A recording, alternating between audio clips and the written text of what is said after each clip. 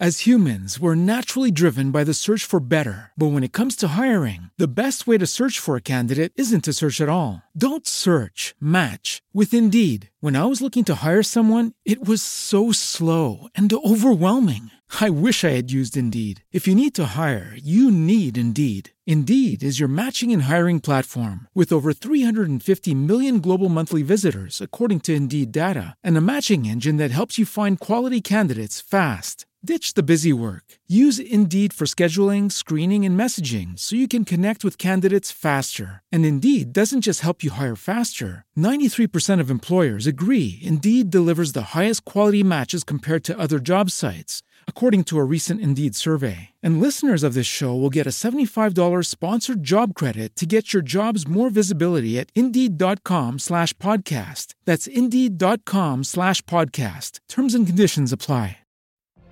What if you could have a career where the opportunities are as vast as our nation, where it's not about mission statements, but a shared mission? At U.S. Customs and Border Protection, we go beyond to protect more than borders. From ship to shore, air to ground, cities to local communities, CBP agents and officers are keeping people safe. Join U.S. Customs and Border Protection and go beyond for something far greater than yourself. Learn more at cbp.gov/careers. Konnichiwa! Minasan, konnichiwa! Hello, everyone, and welcome to another exciting episode of Talk to Keiki. We had a good couple of weeks off. I'm Matt, your host, and to join me, as always, the man who crashed on my couch last week after getting high on edibles. Mm-hmm. Ethan, what's up? What's up, man? That was a fucking time, I tell you what. Yeah, we're going to talk about that in a second. Yeah, basically, we took a week off because Ethan came up here. We hung out. He crashed at my place on Saturday. Crashed hard. Yeah, crashed hard. We watched the football games. And drank. Did that. New York pizza. We drank. We had edibles. I'm really mad I didn't have more New York pizza while I was up there. Yeah, we probably should have picked some up in the city. Yeah, thought about that. Yeah, but time restraints. Fuck. But we had a good time. We did. No, we did. It was nice to see you and your significant other, and it was a wonderful time. We went to see wrestling, went to see GCW, and that was a fun time. We spent a lot of money. We walked for 3 miles. I walked in fucking boots because I didn't bring anything, thinking like, oh, I'm not gonna walk that much. Well, meanwhile, to be fair, we looked at the wrong thing in the map. Fuck, because you're the one that first gave me like, oh, it was a 20-minute walk. I was like, oh, okay. No, I didn't tell you it was a 20-minute walk. You know what? No, actually, you know what? I lied. I didn't tell you it was a 20-minute walk. I told you 20 minutes via the train. But Mr. Scaredy Puss over here doesn't fucking do the train. I don't do the train. So we ended up doing a fucking hour walk. Walking is good for you. Not when you're in boots, dude. Fuck. I didn't bring any fucking decent shoes because I'm like, oh, I'm not going to do that much walking in comparison where I'll be all right. No, I walked 3 fucking miles in fucking Timberlands, dude. Like that shit. But you know, the first mile was like, all right, this is cool. And then like, bro, when we got to like, I don't know what the fuck, like over the bridge. No, it was like after I don't remember the street, but it was like we were still walking on what's it called, on the avenues. We're still walking before we made the right. Man, I was starting to get fatigued. And then when West Avenue. Yeah, and then when you made the right and we kept going. Like we stopped for you to tie your shoe, and then we kept going. And I noticed that's when you started. You tied your shoe. No, you tied your shoe. Dude. I did. Okay. Yeah, you tied your shoe. I don't tie my shoe because I was wearing boots, so my boots are loose. Boots is loose. Boot loose.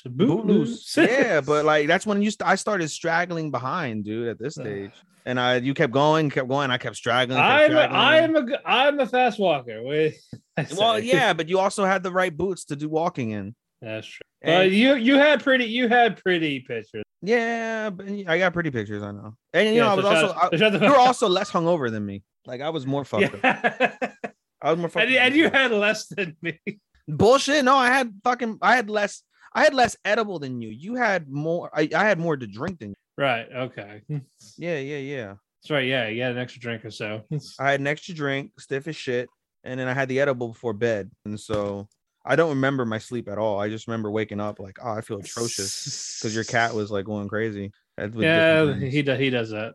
So I woke up and I see the cat and I was like, oh, this hurts to open my eyes. What the fuck? And then like I was good. I took my shower and then I had bubble guts before we left, and that sucked. And then like the whole train ride into the city on the fucking LIR, I was so nauseous. I was so damn nauseous on that LIR. But then by the time we got off, I was all right. All right, that's always good. Yes, indeed. And then we walked for fucking 3 miles, but we walked with purpose because before that, we saw an anime movie. Yeah, we saw Sing a Bit of Harmony because it wasn't playing conveniently enough on the island. It's so fucking weird that they only not only was it not playing in very select theaters, it only played on Sunday and Tuesday. Yeah, and 4:00 like on the Sunday. Yeah, and it's a similar time over here in Florida too. And I was like, what the fuck? That was a weird movie for sure.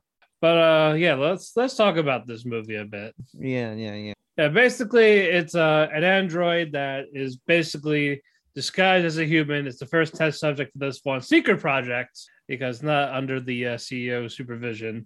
And basically, she just looks to interact with the humans, and one of them is the scientist's daughter. And then she's like, "Oh, I know your name and all this. Are you happy?" She starts singing, and she sings beautiful. Like oh yeah, she does. She sings very beautiful. And is she? Is it really a she? I guess it's a. I mean, I don't know. Do robots go by pronouns? I guess. That's a question for Google. Like, you know. Well, people get to call. Well, the people in the movie get to call her she. So. All right, she's recognized as she. That's fine. Yeah. All right. Let me pull it up on my pronouns, pal. Pronouns. No, not that. I'm talking about like the actual character's name. Oh, okay.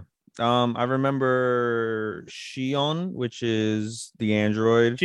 Satomi, Thunder, Toma, Aya, Go-chan. Yeah, that's it.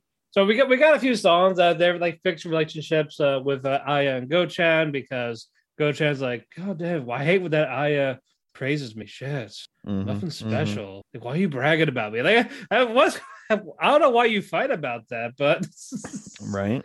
It's like, just take the fucking compliment, guy. It's like, nope. And since Shion doesn't know what it takes to make people happy, he's like, hey, I'm gonna go kiss Go-chan for you. Nah. That was. And then the judo guy, Thunder, he wanted to fuck her. Yeah. All right. Let's talk about the stuff we did like, because this was the mixed bag.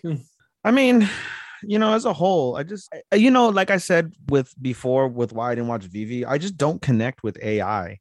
Like, right. You know, I've seen Planetarium and that's okay. You know, my nephew, he adored Planetarium, but I just, you know, I've never really been into the whole AI principle. The singing was great. Right.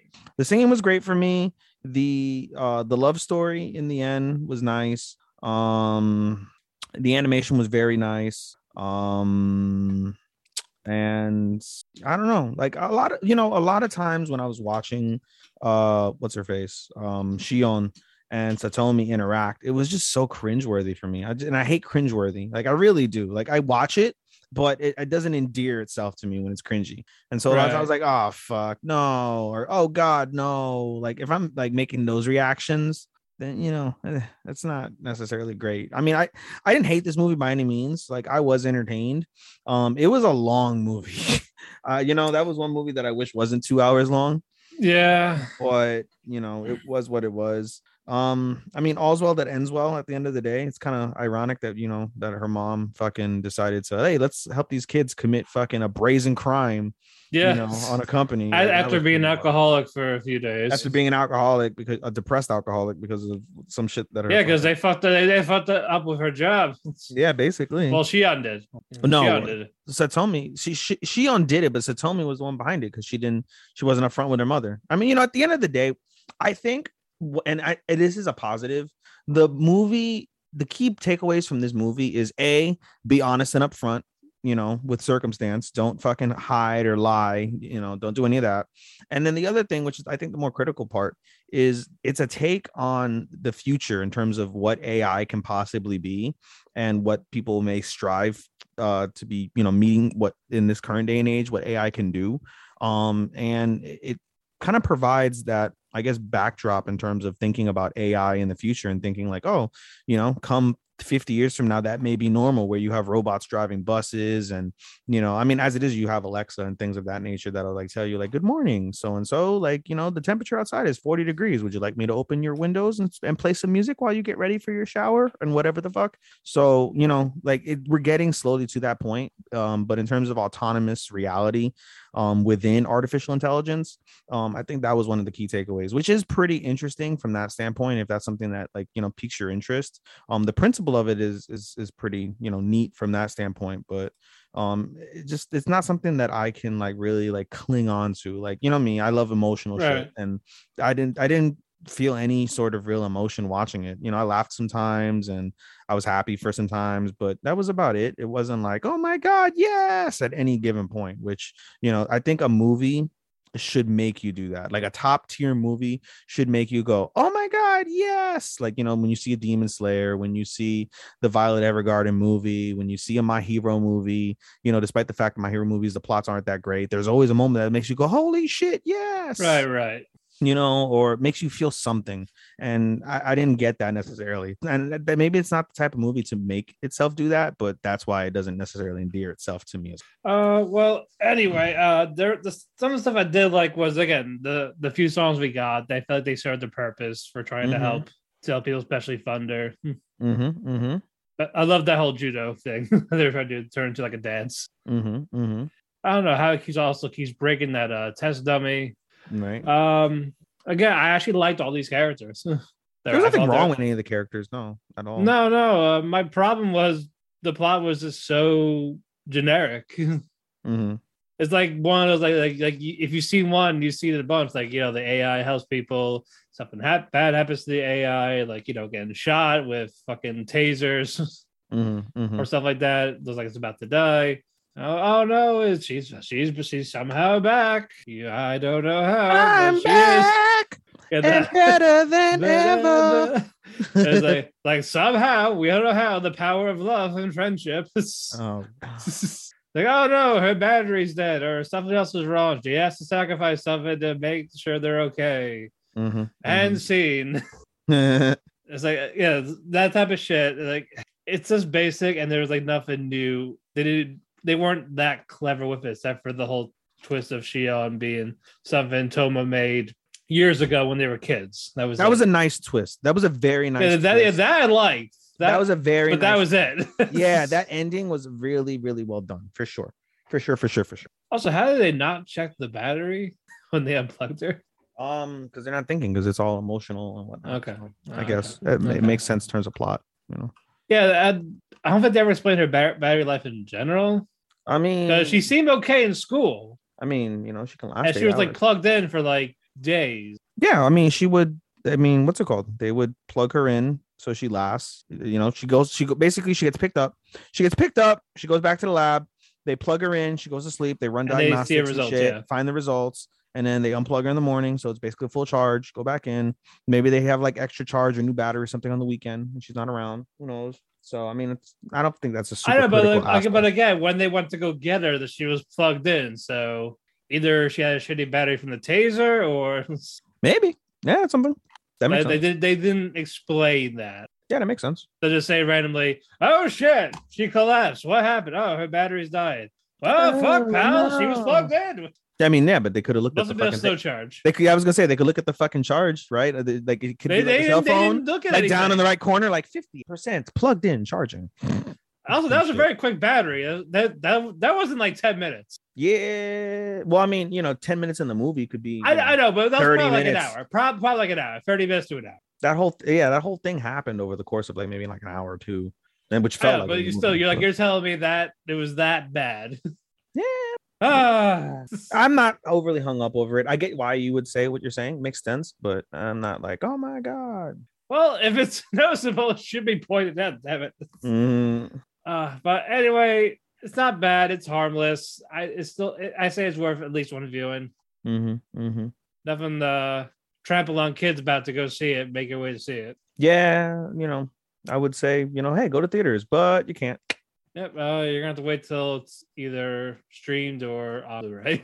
I gave it a 3. I also gave it a 3. I gave it a 4 when we got out the movie, just because the singing impressed me. But then the more I thought about it, the more I was like, nah, it's a 3. Yeah, it's a 3. I would give it a 3. I would give it like a 3.5. Bell's still the best one out of the year so far. So. It's gonna be hard to top Bell. Well, you know, there might be one that may top it. We're gonna talk about it momentarily. Yeah, next month, Jujutsu Kaisen movies get an American release date. Yeah, no, because it's the February 1st. You're right. Yeah, March 18th, I believe. Yes, indeed. Yeah, it's mid-March. And for those that haven't seen the anime, it doesn't matter because it's technically the prequel. It's a prequel. Yeah, exactly. So if you're curious about it, you can actually get started right here. Exactly. And it would make you can know about Gojo, Panda. It's not Yuji and the others. Just you'll get to them. Yeah, you'll get to them eventually. They might make a cameo. It's about Gojo's class. That's all. That's all it really is. That's all you need to know. And I cannot wait. This hopefully they have good schedules. I know what, it should be fine because it's insanely popular. Like just as much as Demon Slayer. So this I think maybe a little bit less. Maybe after the movie shit'll change, but for now it's definitely a little less. Well, that's right. It beat Demon Slayer manga sales last year. So yeah, right. That's also fake, and that was thanks to the anime. So yeah, so it'll bounce back and forth. Yeah, it could be some good back and forth. So we're excited for it. And speaking of, in about 10 days, we'll get a Jujutsu Kaisen announcements. We don't know what it's going to be about yet. Bet you it's season 2. Yep, definitely gonna be. It definitely should be season 2. Should be season 2. Are you betting end of 2022 or are you betting 2023? They'll probably do fall again, like fall 22, and then carry over again. We get this shit again. Don't they have fucking don't we have a banger in fall? We have a few in fall that are like holy balls, you know.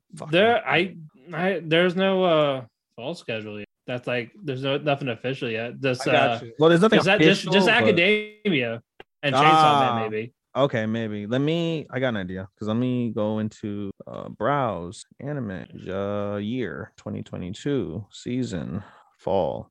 Bleach.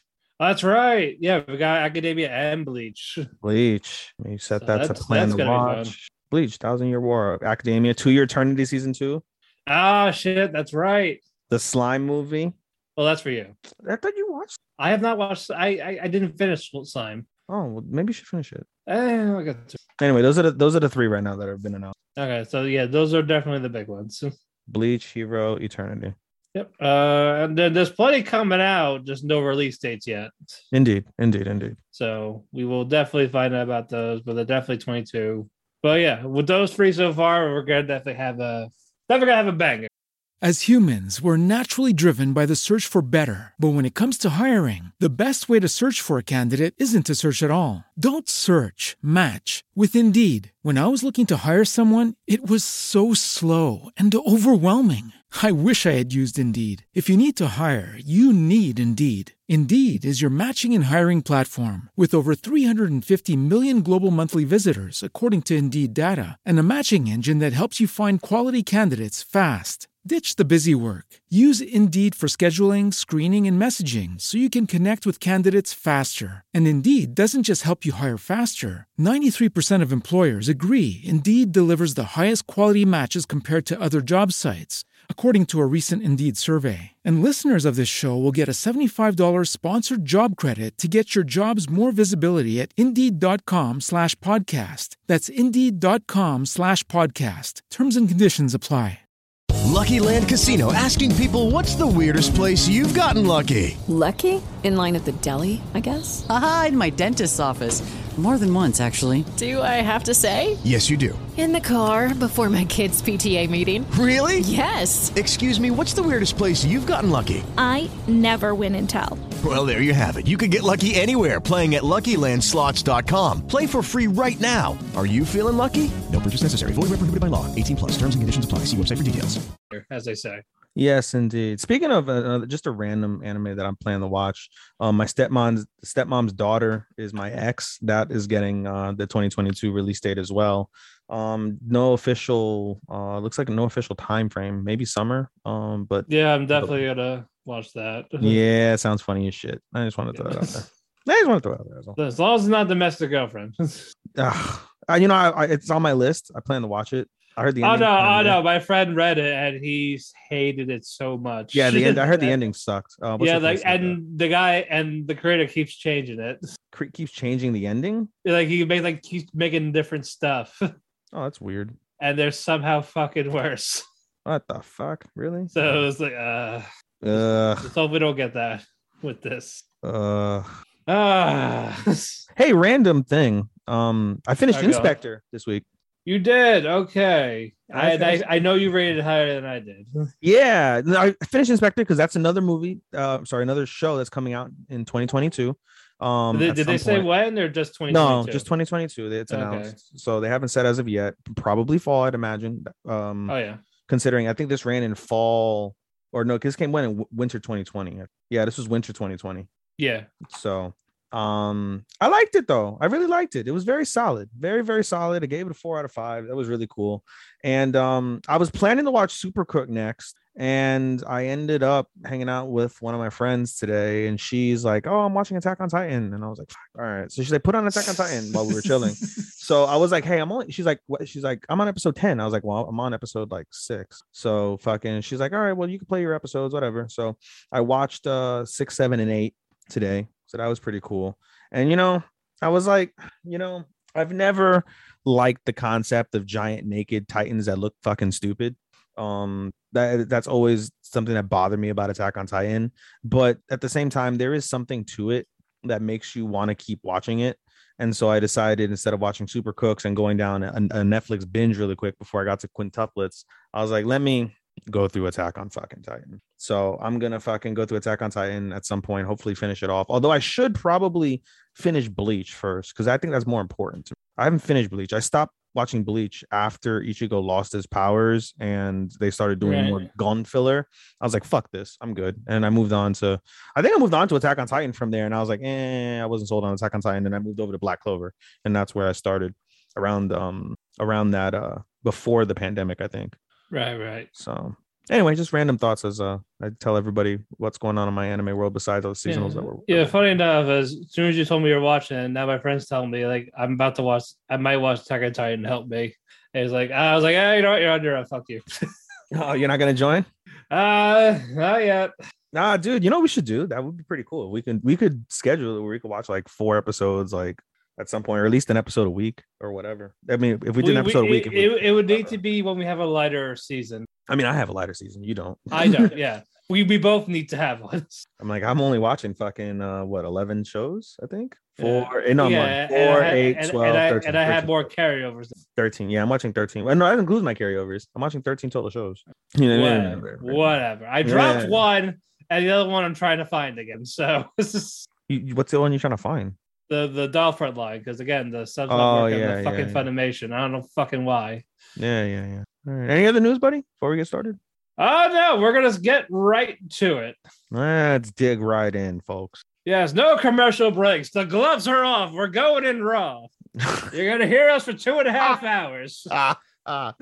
Jesus. Prepare us. We're going in dry. Don't worry, guys. At some point, we'll have ads again. And hopefully we'll turn. And they'll lose ads when we talk about them. Yeah, they're gonna end up losing fucking people when we start talking about it. That'd be fucking great. Well, our goal is to sound like Jim Cornette and Brian Last with our ad reads, guys. So if you don't know what that sounds like, go ahead and give them a listen. Those are fun. I'm glad they do that because that actually makes me. No, yeah, it's super great. And we're like, hey, in case a guy ever looks up your skirt, you may need representation. Well, we gotta wait for those ad reads. I think after he hears this, he's not gonna want to give them to us. Motherfucker. You're like, hey, you ever have a dirty dick? Well, you wouldn't have a dirty dick if you did Manscaped. All right, stop. I don't think he has Manscaped. We're not that big yet. Okay, No. Manscaped is a big one. People have to send them our mixtape for them to like us. How does that work? Does Sean have to? Does he have to they're like, oh, this is what they sound like, and they're like, all right, well, good question. I feel like we need to ask him these things, hey, we're like the fucking the C- level talent on the show, so you get we're the curtain jerkers. We're the curtain jerkers. We might have to read the curtain jerking. Hey, gas station dick pill A. Pick up one of those.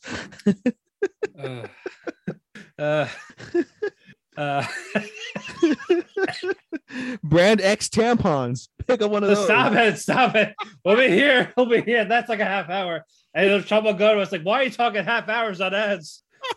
Oh shit. All right, let's get started. All right, stuff I'm watching solo. These are going to be brief because some of them I hardly remember because I watched so much. Because you got so fucking stoned. On that, and I watched so much over the weekend during the snowstorm. Oh yeah, you got had a fever, so I was like, you had a fever? How the fuck did you get a fever? The fucking booster. Oh shit, you got the booster. That's right. Anything else? Yeah, that was my side effect for 2 days. That blows, dude. Yeah, hit like a truck. Well, I'm glad because I used that as an excuse to not go to work. There you go. Truck coon, FTW. Yeah, because like, nope, I'm not going to snowstorm. We're stowed in our apartment. Fuck this. So like, I got a fever. Here's the picture. I didn't tell him it was from yesterday, but here's the picture. 100 degrees. Oh shit. So that was shit in the snow. So that was a blessing in disguise for me. It's like, I'm glad I got the fever. That way they would have me drive to work. And did you get like what's it called, like sick time, or we get administrative pay. You get him, okay, because that has to do with the COVID shot. Cool. Yeah, so we are COVID shot pro. We are pro COVID shot guys. So yes, get your COVID shot. Jesus Christ. Get your inoculation. Help the free world survive. Your dick isn't gonna get smaller. We want this over with. That's where it is at this point. Guys, your dick isn't gonna get smaller. You're not gonna piss fire. Women, your titties aren't gonna. And the 5G booster works great. So you get a LTE 5G. Yes, you start, and whenever you pick up the phone, it ends up just like Tokyo 24th Ward, where you get fucking hacked, and you'll be like Bluetooth in your head. It is, Jesus Christ. I probably didn't help you, but in any case, it did not. So again, some of these will be brief. I apologize in advance. Again, there's so much in over the course of a couple of days. And a couple of so weeks it's just hard to remember every single thing. And we're talking a couple of weeks worth of shit too. We'll try for a good, not all of them, but some of their importance. So basically, dress up Darling and Demas. We'll see as we go along. Oh, it's the second one. All right, let's move on finally. Land of Leadale, episode 4. From the previous episode, it ended with Kana punching out her son Scargo because of his mother complex, and is like, "Oh, well, you're too creepy." So, bam, punch, knocked out, and it looked like he was dead. Oh, like they got carried out in a fucking cab. Rip. But no, he's fine. She's like, I should probably erase his memory for this, make him seem like a normal boy. And then her other son's like, no, you're out of your fucking mind. He actually helps everyone here. Don't do this. Don't fuck it up. Just tell him to calm down. We all just love you. They all have mommy issues. These children. They treat her like a goddess type of thing. But Scargo, it's just creepy. But basically with Kada, she has a little identity crisis. Like, oh shit, it's been so long. Apparently the server from the game was down. That's why that shit ton was all that. So that was their little struggle for a while now. Then she eventually got over it because she ate, because food helps you. Yes, food OP. Yep, and then she's on her quest. She's helping one of the adventurers. She has her summons. She helps them, and good job. She's OP. It's an isekai OP. Yeah, okay. There's really hey, there's not much I can do there. Baboonch. Okay, Loop on the Third. We got another filler episode with Goemon. He was a fashion model for someone. Yeah, because basically this this fashion designer. She was in the Arctic, no big deal. I guess inspiration there or something. She sees Goemon doing training, fighting a whale in the Arctic, and he fell into the water. Like, oh no! Baka. So she goes help him. So basically, he owes a debt because she saved him. So like, okay, be my fashion model for this show. He's like, okay, because and he's a samurai, so he doesn't know all this. So he takes it as traded. So he takes it seriously, like oh, you got to practice walking, strutting down the runway like 1,000 times. And he took it literally, literally 1,000 times every single day. That's the point. Like, okay, don't do this anymore. You're fine. You're good. But on the other side of it, Lupin and Fujiko were talking like, hey, Fujiko wants these dresses because apparently they sell them in the black market, all of her outfits. So they're worth a lot of money. So Lupin says, I'll steal it, for sex or whatever. And yeah, that was their thing. So they're working together to get the dress. Oh, so they fucked them. The love is there, but Fujiko's a big fucking tease. You ever watch Lupin? She's a big tease. I constantly get fucking messages from High Dive saying like, we have great anime for you to watch. And like the first one's always Lupin the Third. It's still popular on the side. It died down from a hiatus from years ago, though. But no, it looks very old school. Like it reminds me of like the character design when I saw like the poster. Like looks like Cowboy Bebop, like drawn a little bit. Looks like it a little but bit. It's not like that futuristic or anything. No. I meant like the character, like the way the characters are drawn, like slim. Oh yeah, it's been around for quite some time. Yeah. Like 50 years or so. Jesus Christ. Yeah, still going. So we love for that. Lupin tries to get the clothes, but Goemon's like, you know what? You're my buddy, but you know what? Fuck you. You're not ruining this because I owe a debt to her for today. Yeah. So you're not ruining this for her. So slice and dice with the sword, get rid of the devices. The outfits are saved. Episode ends. I thought it was a nice film. I don't know when we'll get to the actual plot again. Hopefully soon. Maybe in a couple episodes. Ranking of Kings. Goddamn, this one was so fucking good. We're now going to the underworld. Dun dun dun dun dun dun. Like what you call it? Up there, the war died down a bit. So Domas and Hokuro were trying to do their job of breaking down the underworld door. Well, once that door opens, they see the guards. So Domas is like, oh shit, it's just me against all these guys. He actually wins though. He actually starts beating down these guards because he had the high ground on the steps. And then so he's swinging his sword, like they all have to come up like 3 at a time. So he like divided them up a bit just for doing that. And yeah, he's good at what he does, even when he just has one hand now, like Jaime Lannister, but he knows how to use it right away. Mm-hmm. And then you see the king of the underworld come in, like, what the fuck you guys doing? Like, who's this fucking guy? So Eddie Domus was the one that released the prisoners from the underworld, and he's like, I have no idea what you're talking about. I just got here. Mm-hmm. He's like, oh, well, bullshit. Well, I'm gonna fight you. And so him and Domus fight, and it starts with Domus is like had a strategy in my hands, like, okay, he's gonna swing that giant weapon. I'm gonna parry it and then get him. Like it's like foolproof. I got this. He swings his sword halfway through to trick him and kicks him in the dick. He kicks Domus in the dick. It's like, you think I'm gonna fight fair? I'm the king of the underworld. Fuck you. Mm-hmm. And then the cavalry arrives with Boji and Kage. Boji is actually very afraid because Domus was the one that pushed him into the lava or tried to kill him by pushing him into the lava. So he's like very conflicted because again, he was his mentor when he was trading at first and sucked at it. Mm-hmm. So it was like, do I forgive him or do I like what the fuck? Like he's like Boji's like very conflicted. Mm-hmm. And then Domus actually sees us like, Boji, for my apology, I'm gonna go kill myself for you. So he falls headfirst down the steps. And it looked like he was dead. He got up and he starts crying like, I can't die, damn it. And then the episode ended with Boji confronting the king of the underworld. And you see the king, he doesn't want them. He wants to kill Miranjo, the lady in the mirror. Mm-hmm. And that's how the episode ends there. Like, good shit. I love it. I'm glad it's picking up. Again, I should write a checklist. It's on it's on the Google sheet. Detail. Jesus. Detail. So Loop, more fishing, as always. But what you call it? Koharu had a little fit because she can't cast anything. She can't do all this stuff. He already trying to show her. And Koharu's like, all you care about is fishing. That's all you talk about. She runs away for a bit. She goes to Koi's fish shop. And she talks about how he already never had anyone to fish with, so that's why she's trying so hard. Mm-hmm.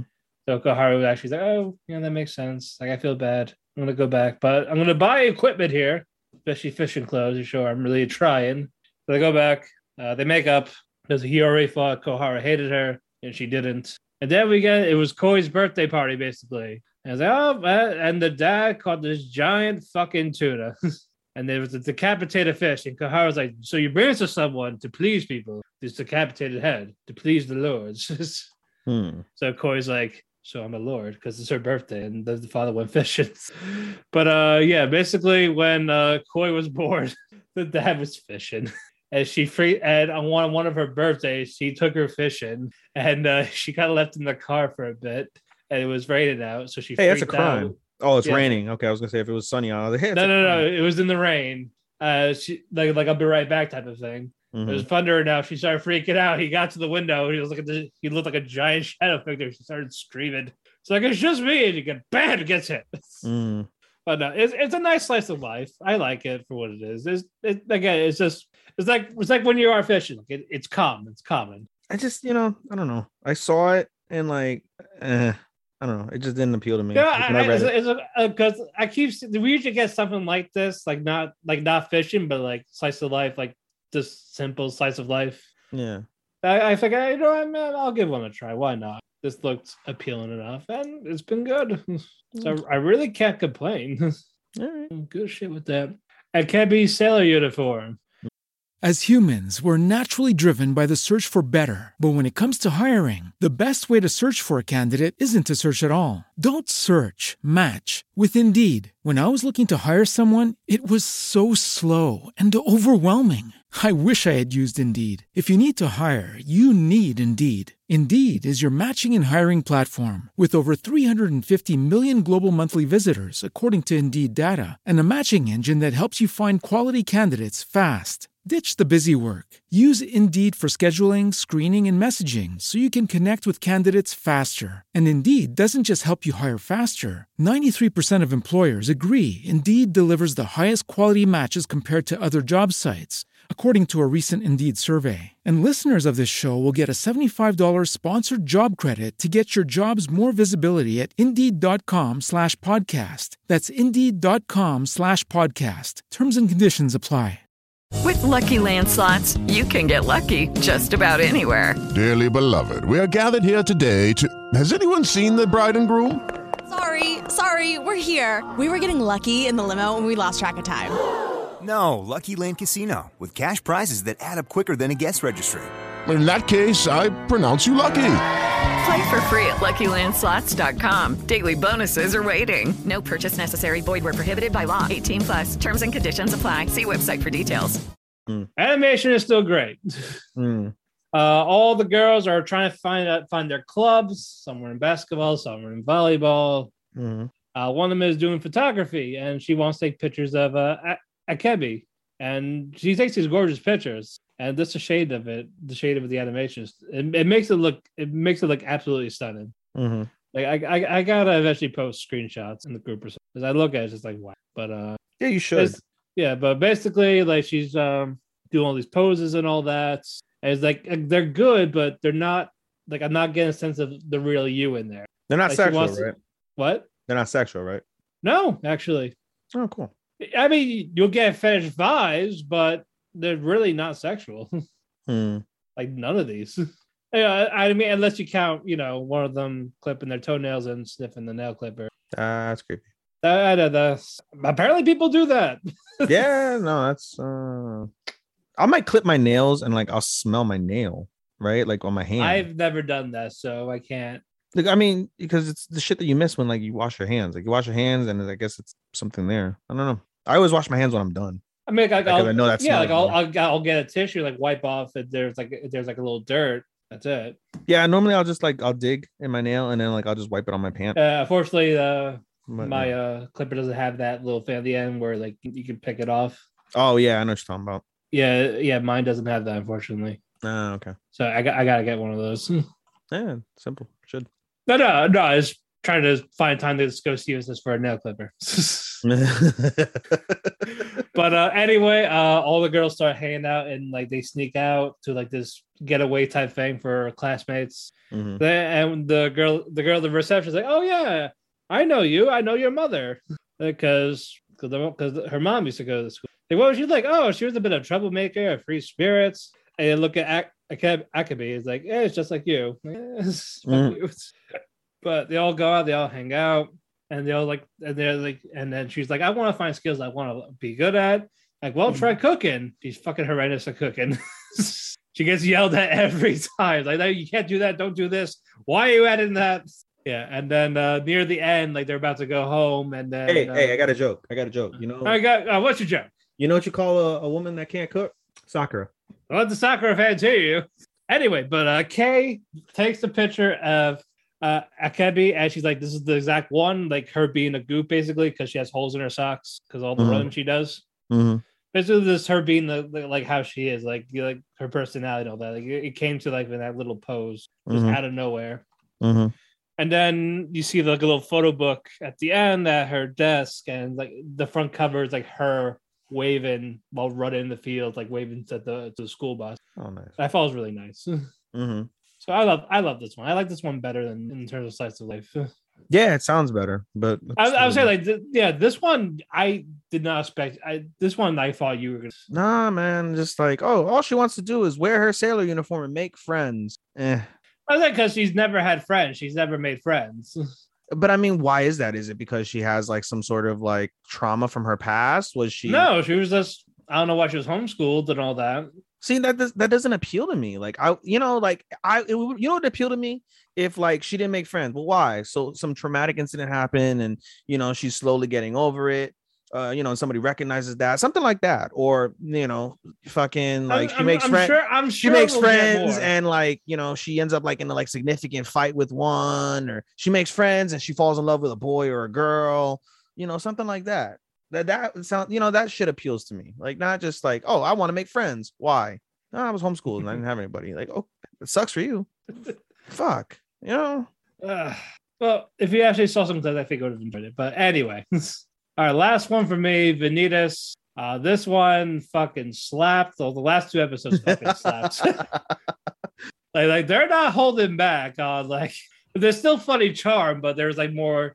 There's more action. There's more serious dramatic moments. Mm-hmm. The one, you know, I really regret like watching other vampire like anime since that soured me on vampire anime.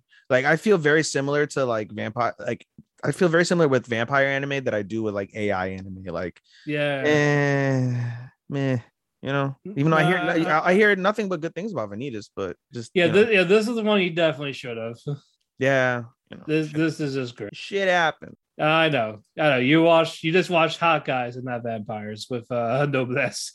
Yeah, basically. To be fair, we watched it for Frankenstein. That was fucking yes. Frankenstein. Frankenstein was definitely male waifu. Oh yeah, for sure. But for the last 2 episodes, from 2 episodes ago, we had Vanitas was poisoned. So Janae takes him to the cabin and tells him to strip because the clothes are wet. But this turned into almost like she called herself a pervert like the next day, but because she felt bad. I told him to strip, to get naked, cuddle with me in the blanket near the fireplace to keep warm. I kind of kissed him when I put a drink in my mouth to put it in his mouth. Hey, no, I love their dynamic together. So if it wasn't for Dress Up Darling and Saki Tumiata, this probably would have been my couple still. True. But yeah, then you find out after the snowstorm passed and all this, Vanitas is feeling better. Dante was working for someone else, like, and he didn't tell Vanitas till now. So I was like, shit. And they're like, oh, well, where's No? No is with Chloe, who is also aka the Beast of the Woods, and her butler. I forgot his name. Oh, yeah, Jean-Jacques. Yes, well, they are technically in France, the whole thing. So, but basically, No wakes up. He sees Chloe on top of him trying to suck his blood. It's like, who said you can suck my blood without consent? Damn it! But basically, when No was told to join them downstairs, like hang out, like talk, like discuss, like why he's there and all that. He sees the shadowy figure from Charlatan who takes people's true names and curses them, and he starts flipping the fuck out. And you find out that Chloe's like, yeah, because she took my name because I told her to because I made a deal. So Noah tries to attack the shadowy figure, and then Noah gets knocked out. And then Noah and Jean-Jacques start talking. They eventually he becomes friends with him. And then you get Chloe's backstory of basically this whole the bloodline. I can't pronounce their last name, so I'm gonna leave that. Blank. It's a complicated name. Basically, she's the last of their family because she's a vampire, while the rest were mortal. Her father was trying to make this experiment of how to turn the vampires into human, and that was like their life's work.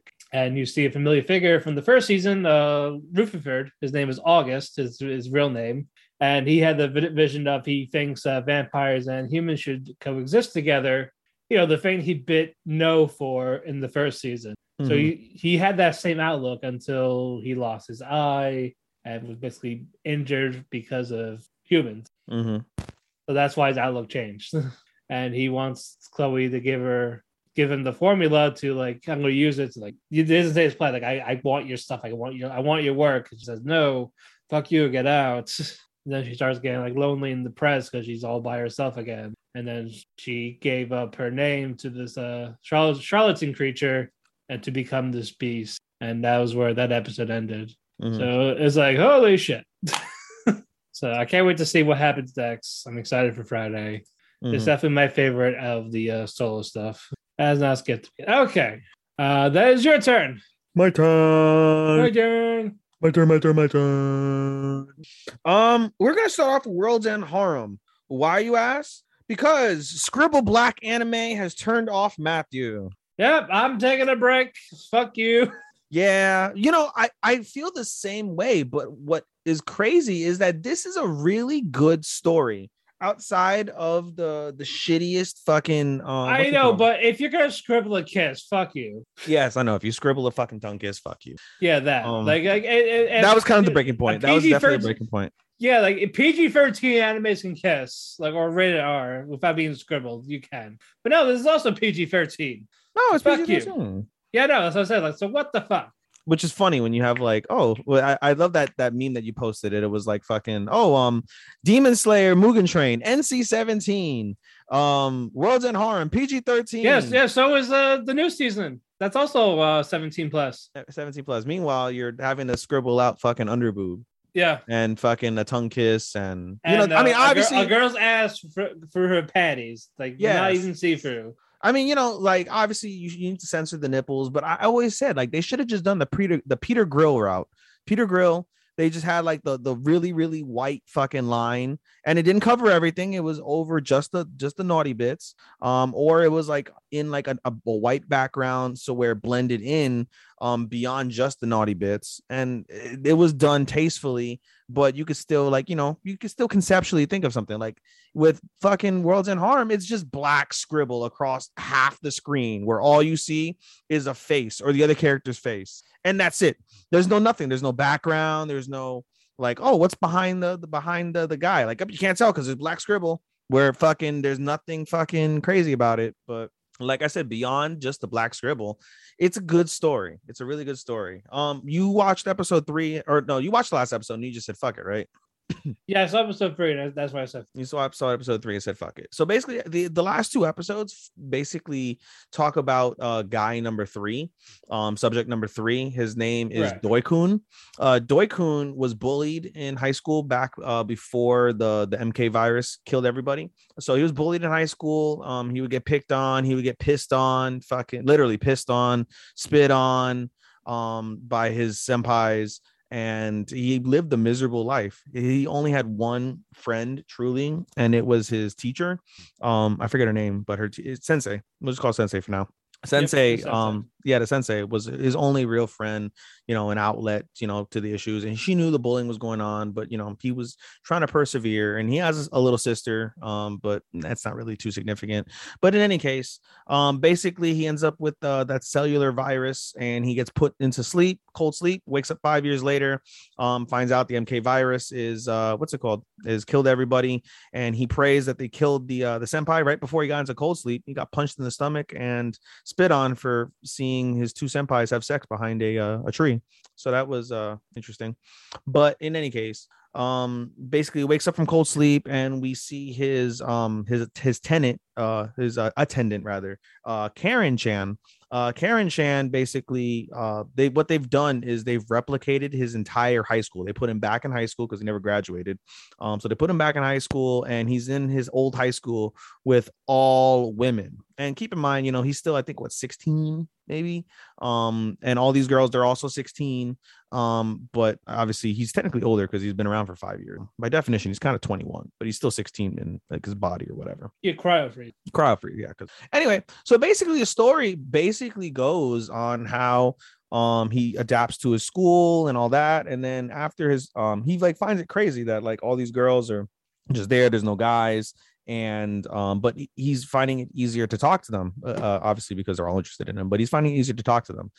Karen basically after school brings him over to the piano room because he did play piano with Sensei, and he reunites with Sensei in a very nice, you know, moment. Then Sensei comes over and says, hey, you know, can you come to my room, because they have dorms now for the girls and the guys over the guy rather. So it's like, hey, can you come to the dorm? I want to, you know, talk to you. Like, okay, cool. So he goes to the dorm late at night, and the Sensei says, oh, you know, thank you for, you know, showing. I missed you. You know, I always knew I'd see you again, and I want to give you a reward for, you know, surviving. And they fuck. He fucks his Sensei. She fucked the 16-year-old, and he's like 20 something. She must be 20 something or something like that. And they fuck, and they fuck, and they fuck, and they fuck. They fuck a lot. And so basically that's how episode 3 ends. Episode 4 continues the story basically, and how the girls are more into Doi. They're being more bold. Doi is, being more comfortable, and the girls start to have a basically a contest to figure out who's gonna sleep with Doi. So they do a swimming contest. The fastest person gets to sleep with him first. I forget the woman's name, but basically this girl wins. And supposedly her background is like, oh, she can't do jack shit for herself because of the fact that she comes from a rich, spoiled family, blah, blah, blah, blah. So she basically tricks Doi-kun into like, feeding her, changing her, undressing her. And of course, they have sex. And so eventually he starts to put 2 and 2 together, and he realizes like, hey, like what's really fucking going on here? And so he basically comes up with like, hey, you guys are experimenting on me because, I'm a man, and, blah, blah, blah, blah. That's why you have all these women here. And Karen basically takes him back to the classroom. Was like, hey, you were really close without us ever telling you anything, so that's really impressive. But the reality of it is like, we need you to fuck all these women and spunk in them and have babies. And she's like, to tell you how serious I am, girls, get naked. And they all get naked in front of Doi-kun, and Doi-kun's like, what the fuck, whoa. And that's how the episode basically. Oh, I'm sorry, I missed the part where I forget what Reitsu, what's the kid's name, the main character, guy 2. Yeah, I can look. Hold on, let me go find the newborn. Guy 2, not Guy 1, Guy 2. Guy Fieri. Guy Fieri. It's not Reito. Kyoji. It is Reito. It is Reito. What was Kyoji? No, it's Reito. Kyoji is the Guy 1. He's the whore. Oh, okay. You meant the actual protagonist. Okay. Yeah, the actual protag. Yeah, Reito, okay. Which is Guy 2. Yeah, so Reito, basically they have a show on him. They're like, oh, since he's not having sex, he's like, I'm gonna come up with a virus, and this pisses off the higher ups for the, what is it, the like, we made this clone for nothing. Fuck you. Yeah, we made this clone for nothing. We made it after this girl, and this guy doesn't want to have sex with anybody. He just wants to fucking cure the virus. Fuck this guy. Let's remove his and watch romance with this other girl. Fuck. Yeah, right. So let's remove his fucking attendant, because clearly she's fucking useless. So fuck him. And there's that part. But yeah, other than that, that's it for Worlds End Harem. Moving on. Where am I at? Love of Kill. Man, Love of Kill is really good, dude. Basically the story kind of progresses in terms of I forget. As humans, we're naturally driven by the search for better. But when it comes to hiring, the best way to search for a candidate isn't to search at all. Don't search, match with Indeed. When I was looking to hire someone, it was so slow and overwhelming. I wish I had used Indeed. If you need to hire, you need Indeed. Indeed is your matching and hiring platform with over 350 million global monthly visitors, according to Indeed data, and a matching engine that helps you find quality candidates fast. Ditch the busy work. Use Indeed for scheduling, screening, and messaging so you can connect with candidates faster. And Indeed doesn't just help you hire faster. 93% of employers agree Indeed delivers the highest quality matches compared to other job sites, according to a recent Indeed survey. And listeners of this show will get a $75 sponsored job credit to get your jobs more visibility at Indeed.com/podcast. That's Indeed.com/podcast. Terms and conditions apply. With Lucky Land Slots, you can get lucky just about anywhere. Dearly beloved, we are gathered here today to... Has anyone seen the bride and groom? Sorry, we're here. We were getting lucky in the limo and we lost track of time. No, Lucky Land Casino, with cash prizes that add up quicker than a guest registry. In that case, I pronounce you lucky. Play for free at LuckyLandSlots.com. Daily bonuses are waiting. No purchase necessary. Void where prohibited by law. 18+. Terms and conditions apply. See website for details. Their fucking names, Ryangha and Chateau. So basically the story kind of goes with Ryangha and Chateau. Basically Ryangha's past is coming back to haunt him, and in the process, because he and Chateau are kind of linked together, it's gonna fuck up Chateau too. Basically a lot of people know that they're like talking without knowing, and so as a result, Ryangha's old organization basically goes after Chateau. They run her off the road, and basically, like warn her, like, hey, tell your man, time to pay up your debt, traitor. And they shoot her phone, and she passes out from being in the car accident and the rain.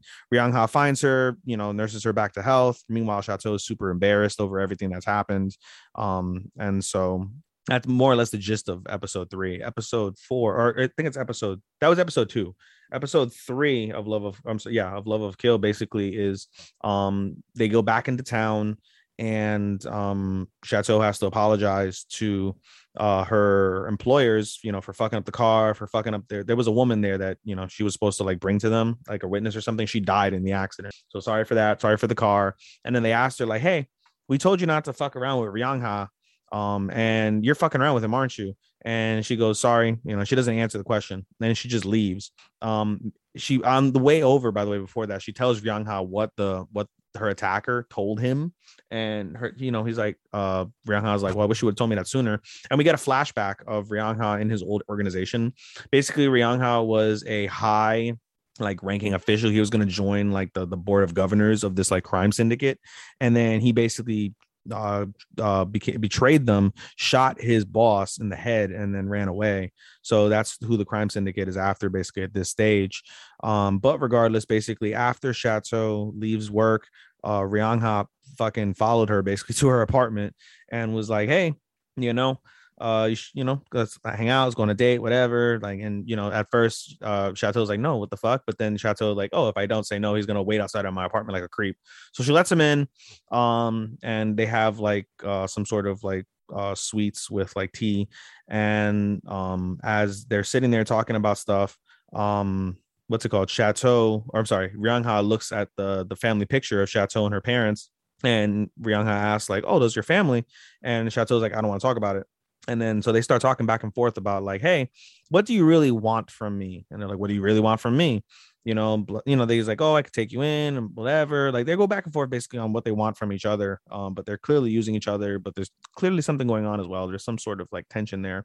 And then as they're having this discussion, somebody calls Chateau's phone very ominously, and she lets it go to voicemail, and the voicemail is her mother saying, hey, we haven't talked in a while. It's coming up on the anniversary of your father's death, and we should talk about it, and I miss you, whatever, talk later. And if you notice, and I think they might make this correlation, her father looks like the guy who he shot, his former boss, which is pretty interesting. We also see in different basically things after the credits for these, we see like bits and pieces of the past. And one of the things that Chateau remembers, or that Ryangha remembers, one or the other, is basically Ryangha looking over like a baby Chateau, it appears. So there's clearly something that's way bigger than that going on, which is kind of creepy considering like, oh, this guy was an adult when Chateau was a child, and now he's still an adult and Chateau's a grown woman, so, and he's trying to date her. It's kind of creepy, but we digress. In any case, it's still legal, they're all grown. But anyway, basically the story is getting pretty good. There's more layers that need to be unveiled, and just the awkward tension between them is entertaining. So definitely like that. Moving on, Strongest Sage is just pretty fucking great. The guy is fucking OP as shit. At this stage, like the dude is super OP, and he's basically killing demons left and right. He's getting rewards for killing the demons, who by definition, like they should be like super duper difficult, but this 12-year-old kid is just fucking massacring them like nothing. At the end of episode, I believe it's episode 4, right? Strongest Sage, it is episode 4. So at the end of episode 4, basically, well, first off, I didn't talk about episode 3. Episode 3, he meets up with a dragon who he basically bested in his previous life. And the dragon was like, oh, I'm gonna kill you. And then of course, fucking Matthias, being OP as shit, was like, no, you're not. And basically kind of like easily fucking like defeats the dragon again. And the dragon's like, hey, you're really familiar. Are you Gaius? And he goes, yeah, I am. But let's not talk about that. So keep that secret. And he's like, I need a ride basically over like 1,000 kilometers. The reason why he needs a ride 1,000 kilometers is after he defeated the demons and he asked for a reward, he felt the presence of a demon. He basically disrupted that communication link inside of the king's chambers, so the demons could overhear what they're planning, which is really interesting. And so he's like, hey, I need a ride over 4,000 miles away. The dragon's like, hey, I haven't flown in thousands of years because my wings are all fucked up. Matthias magically fucking fixes her wings and was like, you should be good, right? And the dragon's like, yeah, I should be good. And so they go 5,000 miles or whatever over to this venue, and the three of them, the party of them, they easily defeat the demons, and as a result of one like this magical explosion that was caused by Matthias's attack on like the higher ranking demon, it exposed like a magical like stone, like a giant magical stone that's basically used to summon mythical like beasts that are like super strong. The demon's original target was for them to summon within the city, but because of the giant blast, it ended up disrupting that target, and it ended up being like 10 kilometers to the north or something of the city. And so, you know, the two girls are like, oh my God, what's going to happen? And Matthias is like, don't worry about it. You know, fucking, you know, with coordination, we should be able to defeat them. Like the school kids should be able to defeat them, not the army, but the school kids. With coordination and technique, we should be able to beat them. No problem. And so he brings this up to the headmaster. But before he brings us up to the headmaster and to the king, we have his dragon. His dragon's name is Iris. And basically Iris, he goes, hey, Iris is like, what am I gonna do after I drop you guys off? So Matthias is like, hey, you should join the academy, you could be around us. And then Matthias is like, and I can have a free ride whenever I want. And so she's like, oh, Matthias is like, hey, you have a spell, right, where you can turn into a human? And she goes, yeah. He's like, okay, we'll do that, and then I'll get you in the academy. So she does, and she looks like basically kind of like a little girl, but she's their age. I think it's like 13, I think. But in any case, she's Matthias asked the headmaster, like, hey, I need a favor. Can you basically induct this girl into the school? And the headmaster is like, hey, can't do that. I'll give her a transfer test so she can, you know, earn her way in. And so of course it's a fucking dragon. So the dragon is super like OP, but the dragon doesn't know how to use her power. Iris doesn't know how to use her power. So she like destroys fucking everything basically. Eventually though, when Matthias is like, does she pass? Because she did destroy everything as kind of intended. The headmaster's like, fuck it, you pass. And that's how the episode ends. So like I said, if you love OP shit, like OP characters, this is Princess Connect. You know, truthfully, with Princess Connect, I want to give it up so bad, but when I want to give it up, they give me an episode like the last episode, and I'm hooked because of the fact that the animation is just absolutely fucking stupendous. It is stupidly good, dude. It is really, really fucking good. And that alone attracts me to the fucking show. The story is quite all over the place. Like, if you're looking for plot, it's fucking weird. There's so many random things. I can't even describe to you coherently what happened between 3 and 4. The only thing I can say basically is with episode 4, they're on this island called like Beast Island, doing some quest. They meet up with another guild, and the guild, both of them basically, they end up taking the quest of defeating all the shadows. The shadows are this like crazy queen. They basically broke off from her, and they're like just killing, you know, without purpose, versus when they're under the queen, they're killing to harvest souls for the queen. So basically they have to kill all these shadows. Along the way, I don't even know what the fuck you want to call her, but basically recognize Yuki, which is the main character who's lost all his memories and is basically a special needs kid at this stage. Like, he talks like a special needs kid, right. You know what I mean? So you recognize him like, oh, you don't remember me? And he's like, huh? And then she's like, oh, your memories, they're gone. Okay. So she tries to explain to the group like what's going on, you know, whatever happens. And they're like, hey, my real body's inside of a golem, and this golem that the shadows are attacking, and I need you guys to, you know, save me, and I promise to do something for you. Some shit like that. I don't know. So they do. This crazy fucking battle happens. Super duper crazy. Epic ass battle. And eventually, as Pecorine, which is basically like the head of the guild, she loves food and she's super powerful herself. She's an actual princess from like some city or whatever. She's about to deal this like super death blow to the golem, to the shadows that are inside the golem. She gets summoned, and when she gets summoned to the crazy queen, basically, who has what's her face, Karine, as a subordinate. She gets randomly summoned to her like palace to end that episode. So that was pretty cool. And we also get a glimpse of Yuki dreaming about like the scene where he lost his memory in some battle.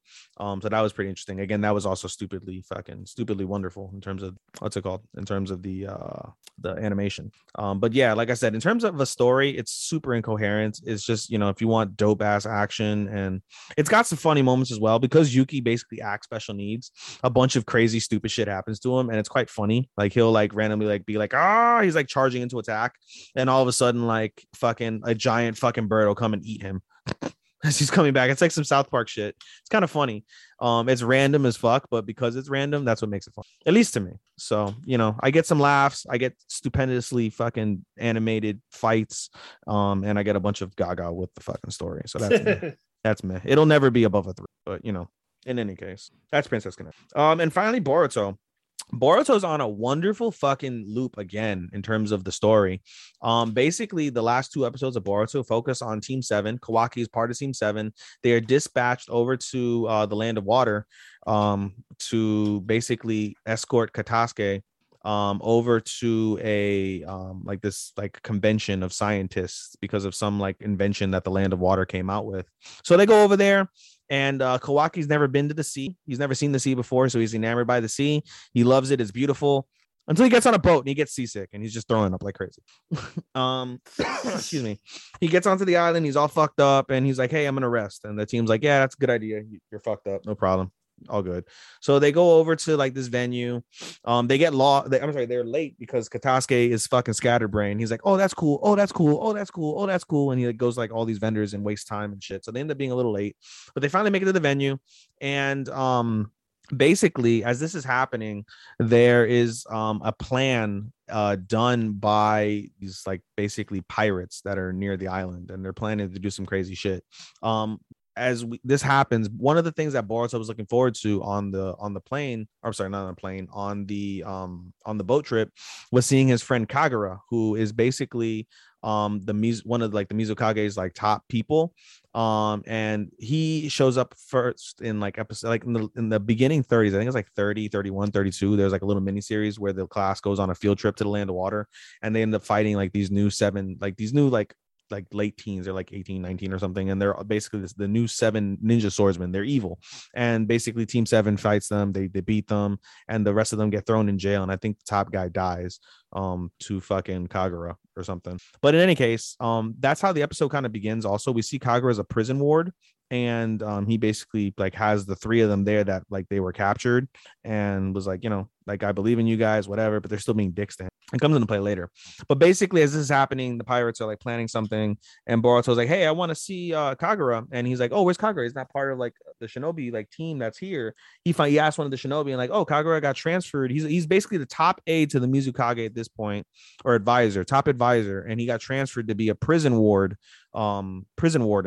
And he's like, why would he do that? And we find out basically it's so he can watch over his 3 former like classmates who became the 7 ninja swordsmen, while, you know, being useful to the thing. So he's like, hey, you know, I want to see him.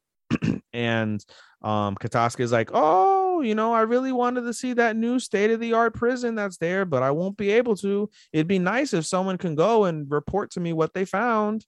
And Sarada, who's the captain at this point, and Mitsuki are like, yeah, you know, go ahead, as long as you're back by the time the airship, because they have airships going to this like special island for like wind turbines creating electricity. I think that's the special invention.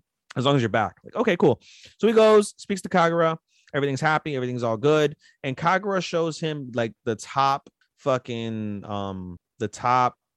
prisoner, and it's this guy called Funato.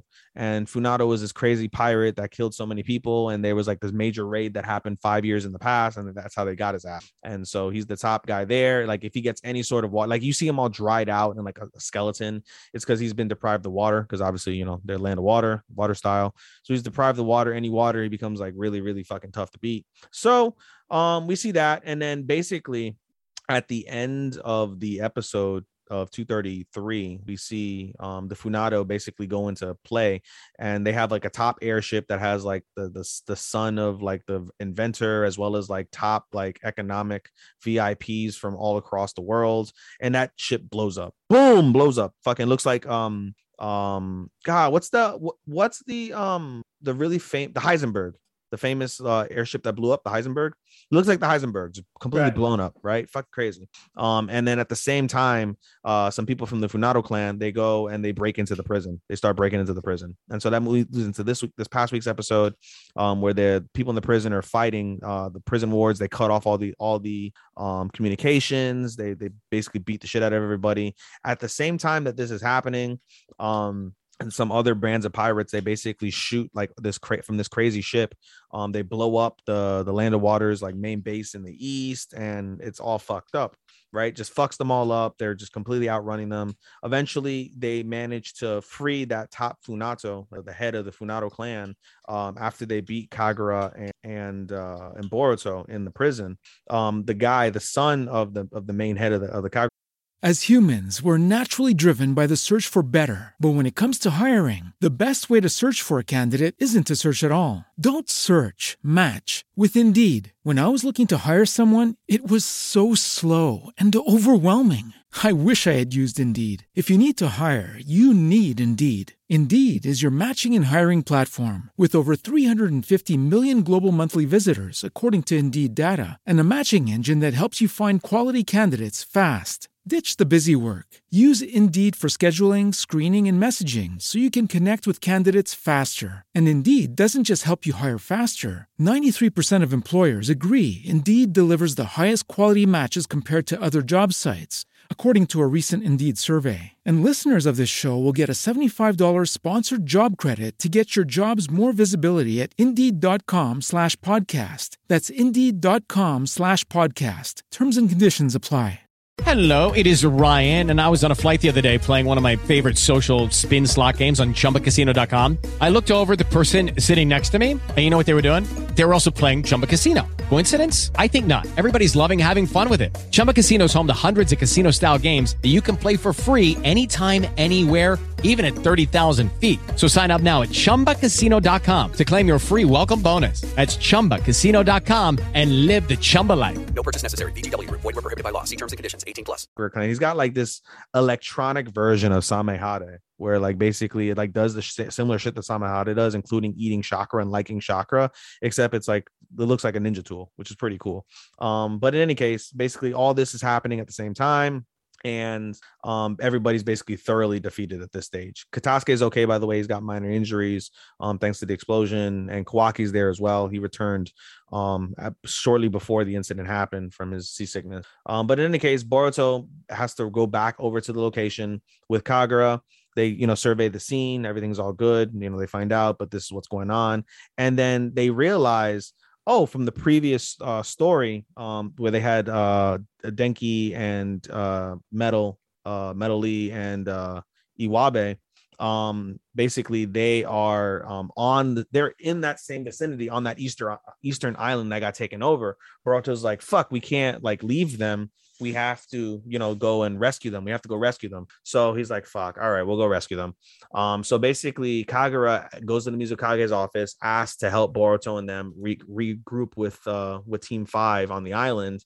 And at the same time, while they're there, they'll assist with trying to retake the island back from the pirates. And so Chojuro is like, fuck, all right, I'll let you do it. And so he gives him his fucking ninja sword, which is pretty cool. I forget the name of it. But he basically gives him his ninja sword, and Kagura is shocked. He's like, "You're giving me your ninja sword?" And he's like, "Well, at this stage, you'll put better use to it than I will. So I trust you." And then he's like, "Hey, you need subordinates." And what's it called? Kagura is like, "Yeah, no problem. I know who to pick." And he picks his 3 former comrades, the other 3 ninja swordsmen from the prison, and they're basically there. Boruto and Sarada are like, dude, what the fuck? Why would you do that? They're going to betray us. Like, it's fucked up, blah, blah, blah, blah. But reluctantly, they all go in like this rinky-dink ass boat, and the episode ends with them on the rinky-dink boat heading over to the Eastern Island to try and regroup with Team 5 and begin their basically assault on the island so they can help bring it back to the land of water. So it was really good shit, though, as a whole. Like, it's, super, super entertaining, good story, good fighting with Jitsu and shit. So really cool. That's it for me. All right, very good shit. Indeed. Good shit, pal. All right. Now, no commercial break, so we just gotta get right to it. Mm-hmm. Stuff we're doing together. Let's start with Rose King. I like it. It's I like it, but at the same time, I think Richard's stuff is dragging. Did you see this week's episode? I did, yeah. I saw the romantic getaway, Richard and Henry. It's crazy because it's based. So what would you call it? Because I mean, on the face of the encounter, it's yaoi as fuck. But Richard is a girl or a intersex. What's it called? A transvestite? Is that what they're called? It's intersex. Intersex. Sorry. Okay. Yeah. Well, does she have tits and a dick? Does she have like a vagina? We don't know much about his anatomy of what specifically. We know he has breasts. We know he has breasts. Yeah, definitely got boobs. Definitely got oppai. Probably Chisai Oppai. Yeah. And then we don't know if he's got a Manko or a Chimpo. We don't know. Yeah, but yeah, like again, there's this stuff in this. It's just starting to drag a little. Just his stuff in particular. Well, the story focuses on him. That's the purpose. I know, but it's just this one just didn't click with him. I mean, he's the reason why I got the Aoi vibes too is because he's falling for Henry. Yeah, he's falling for Henry, but he's also got Alice. I think her name is Alice. His friend from they pen pal. I believe that's Alice. Alice, I think, yeah.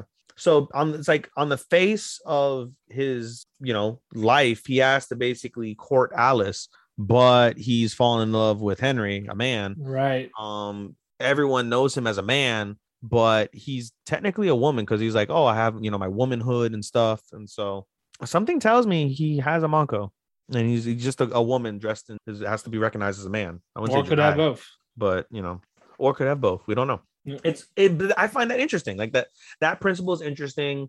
The soap opera aspect, I wouldn't call it interesting, but it is entertaining. It is truly Shakespearean from that standpoint. The only difference is like, oh, thou shalt not, defeat me for thine. I'm glad it's not like that, but I don't know. Like I get what you're saying, where it may not click. I find it so unique. That's why I enjoy it. So yeah. Right. Yeah, you're kind of like, No. Sorry, I had to type something. No, you're good. No, my partner just made it to Vermont. So. Oh, nice. What are they doing there? Looking at the house tomorrow. Looking at the house. Wow. Yeah. That's so crazy, dude. Yeah. Tours at 1:00. So nice. That's a lot of money too. I was like, fuck. How does a postman get all that money? Fuck. They got it too. Oh shit. But no. That's raw. Hint. Hey-o. Yeah, so the only thing it really needs is the new septic tank, and they're putting one in spring, so that should give me plenty of time to try to get a transfer in beforehand. Hopefully, buddy. Hopefully. Yeah, I just gotta call the guy tomorrow. Nice. Yeah, but yeah. Anyway, moving on. Sorry, this is about anime, not me moving. Yes, indeed. Personal life. Again, aside from this, I still enjoy it. Like, I don't hate it. I don't want to drop it, despite people giving it low ratings. I don't hate it at all. Who are people giving low ratings? Like, it's probably the second lowest rated for the season. People don't have culture. That's why. Yeah, it's like a 5.74. They'd watch the Black Scribble anime over this. Hold on. Let me see the score for that. Yep, almost 6.5. What the fuck? I know, what the fuck. What the fuck? At least here, like they don't blur out fucking shit. Like you see some sort of cleavage and whatnot, and the principle of having sex. Right. No, but again, it's still intriguing. With again, this is mostly about Richard and Henry at the end of the day. Yeah. I expect this stuff to be a lot more twisted. It may be coming. I mean, we still have what? I hope so. I get some vibes like something's gonna take a very serious dark turn. Has to. I mean, at this point, it's very soap opera-esque with Edward. Is it Edward? Who's the king now? Who's the king now? Edward went after Henry. Who is it? Not William. It's not Edward, is it? Let me fucking go to the Rose. I think it's Edward Lancaster. Richard and Margaret. Edward the Fourth. Edward the Fourth. Edward the Fourth is who it is. Edward the Fourth is the current king of Lancaster or York. It doesn't say. It just says Edward IV, which means 4. Okay, very good. Yes. So anyway, yeah, I mean that twist with him like needing to marry the Princess of France for political gain, but being in love with like the former Lancasterian who doesn't love him but wants to kill him to basically avenge her husband. Like it's pretty unique from that standpoint. It's very Shakespearean, but it's just intriguing, and it's not going to be my favorite anime of the year by any stretch, but it's such a unique take on anime that's why I look forward to it in a way, even though it's the first one I watch on Sundays. But still I like it. No, I like it too. I just had little problems with it, but it's still good overall. Yeah. Moving on. Platinum End. More characters join the fray. I just feel so meh at this stage of it, truthfully. We're almost there. We're almost there. Like, I want to grade it because, I mean, I feel like with 8 episodes to go, like, I've got a decent clip of it, but I don't want to grade it so soon because 8 episodes is a long time to fucking blow me away and make it a 4. It's a 3. Yeah, it's still free. But oh my gosh, so what do you remember the names of those FBI agents? Good answer.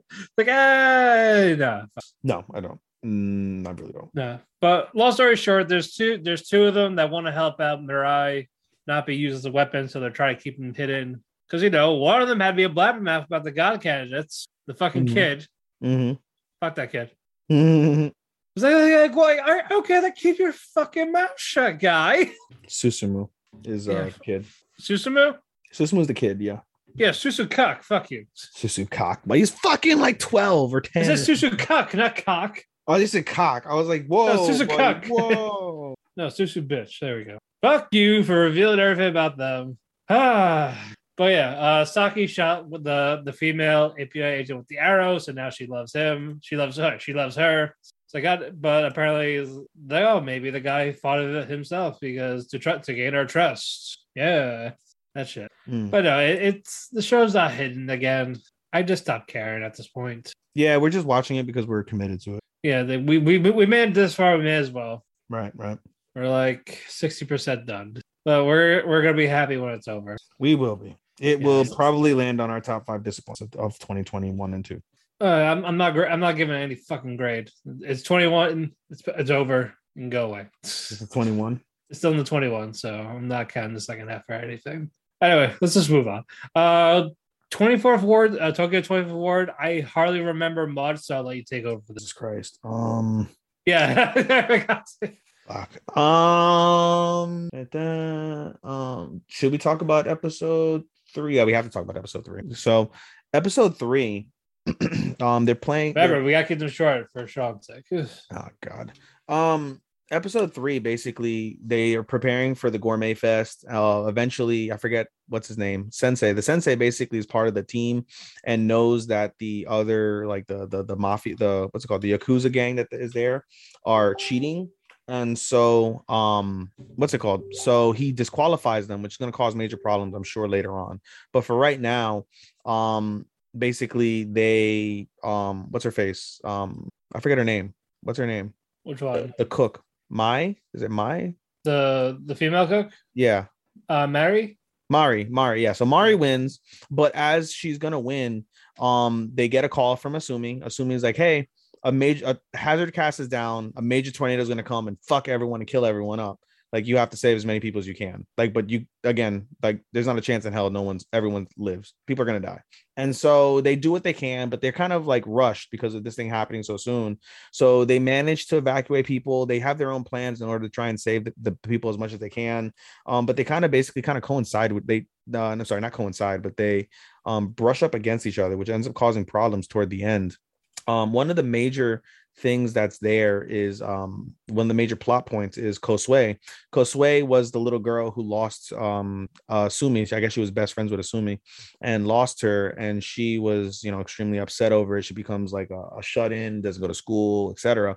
Her father is the sensei, and basically her father at the beginning of the episode was like, hey, I want you to come out to the festival. I want you to come out to the festival. She didn't want to, but then she saw one of Rand's homegirls there. I think the girl that likes him was posting on Instagram about this festival, and she's like, oh, I want to go so I can see her. So she goes without basically her father knowing. All good. The mom knows, like, everything's good, she can go out, no problem. But basically toward the end of this episode, it causes an issue because Kosue ends up being on her own, and her father's there. Her father notices her. Her father goes to protect her in the tornado, and what's the blue hair guy's name? Blue hair, Shuta. Shu. So Shu basically ties himself to something, I forget, and Rand and what the fuck is this guy's name? Koki. And Koki hold on to him to try and like support him. He goes to try and save Kosue and the sensei, but he can only save one. And so the sensei basically gives Kosue to Shu and, thanks them or whatever. And he gets blown away in the tornado. Once everything is all said. It's like very, very Men of Steel-ish. Yes, it is. So basically when everything's all said and done, 12 people die, including the sensei. But a lot more people could have died. And there's a bit controversy on why Hazard Cast couldn't work. At the end of that, though, is when we get a reveal. we get a reveal, and the guy's name is, I think, like it's like Cerberus or something, right? Yeah. Coceris or some shit like that. Anyway, basically it's like some evil character, and he basically says like, oh, I've been thrust upon the earth in order to make you guys make critical choices, and people are going to die, blah blah blah. And so that ends that episode. Episode 4 begins with the controversy of that hacking. They're like, oh, it's just some hacker that's like making threats. Other people say like, oh, it's the end of the world. Like, nobody knows really, truthfully. But basically we see the services for the 12 people, including the sensei. Everyone's upset over that, about what's going on. And RGB basically get together after the services, and they're like, hey, if we get another call from Asumi, let's all agree to meet up and we'll deal with it together, so what happened last time doesn't happen again. Like, okay, cool, right. All good, no problem. One day, Mari and Shu are closing their respective shops in like their little area, and they see Kosue walking. Early in the episode, Kosue decides to go out in the middle of the night, basically, and they see Kosue walking alone. And so Mari tells Shu to go like find out, what's up with Kosue and protect her if she needs protecting. So Shu goes. Kosue doesn't want to be bothered though. And at the same time this is going on, earlier in the episode, we learn of a mysterious like drug called Drug D. Drug D is like a super addictive like drug, but short, like it's a short high and super addictive. Like people go crazy over this shit, and it's being basically primarily booted in a place called Shantytown, which is like the really hood shitty part of the 24th ward. Basically Koki's father, who's the governor of 24th ward, he wants to basically sell out that area to an American investor, so they can basically make a casino off of it. And they're basically going to take all the residents, which are basically drug addicts and illegal aliens, and just kick them out and fuck them. That's basically their goal. And so we see Kosue go into Shantytown, and she was like, yo, Shantytown isn't a place for you. What are you doing? Blah, blah, blah, blah. But again, Kosue doesn't really let on to like what's going on. At the same time, earlier in that episode, episode 4, we see Rand and his crew are also in Shantytown doing like their own thing. Rand mentions that one of his homies that's part of the crew lives in Shantytown, but he hasn't been around lately. And we see he's kind of like a shut-in, like he's like kind of like a nerd or whatever. But he's like basically does his own thing. So as Kosue goes on, whatever, there's a drug dealer that basically is trying to be apprehended by Sarg, which is the police. And Shu gets basically brought into that like apprehension.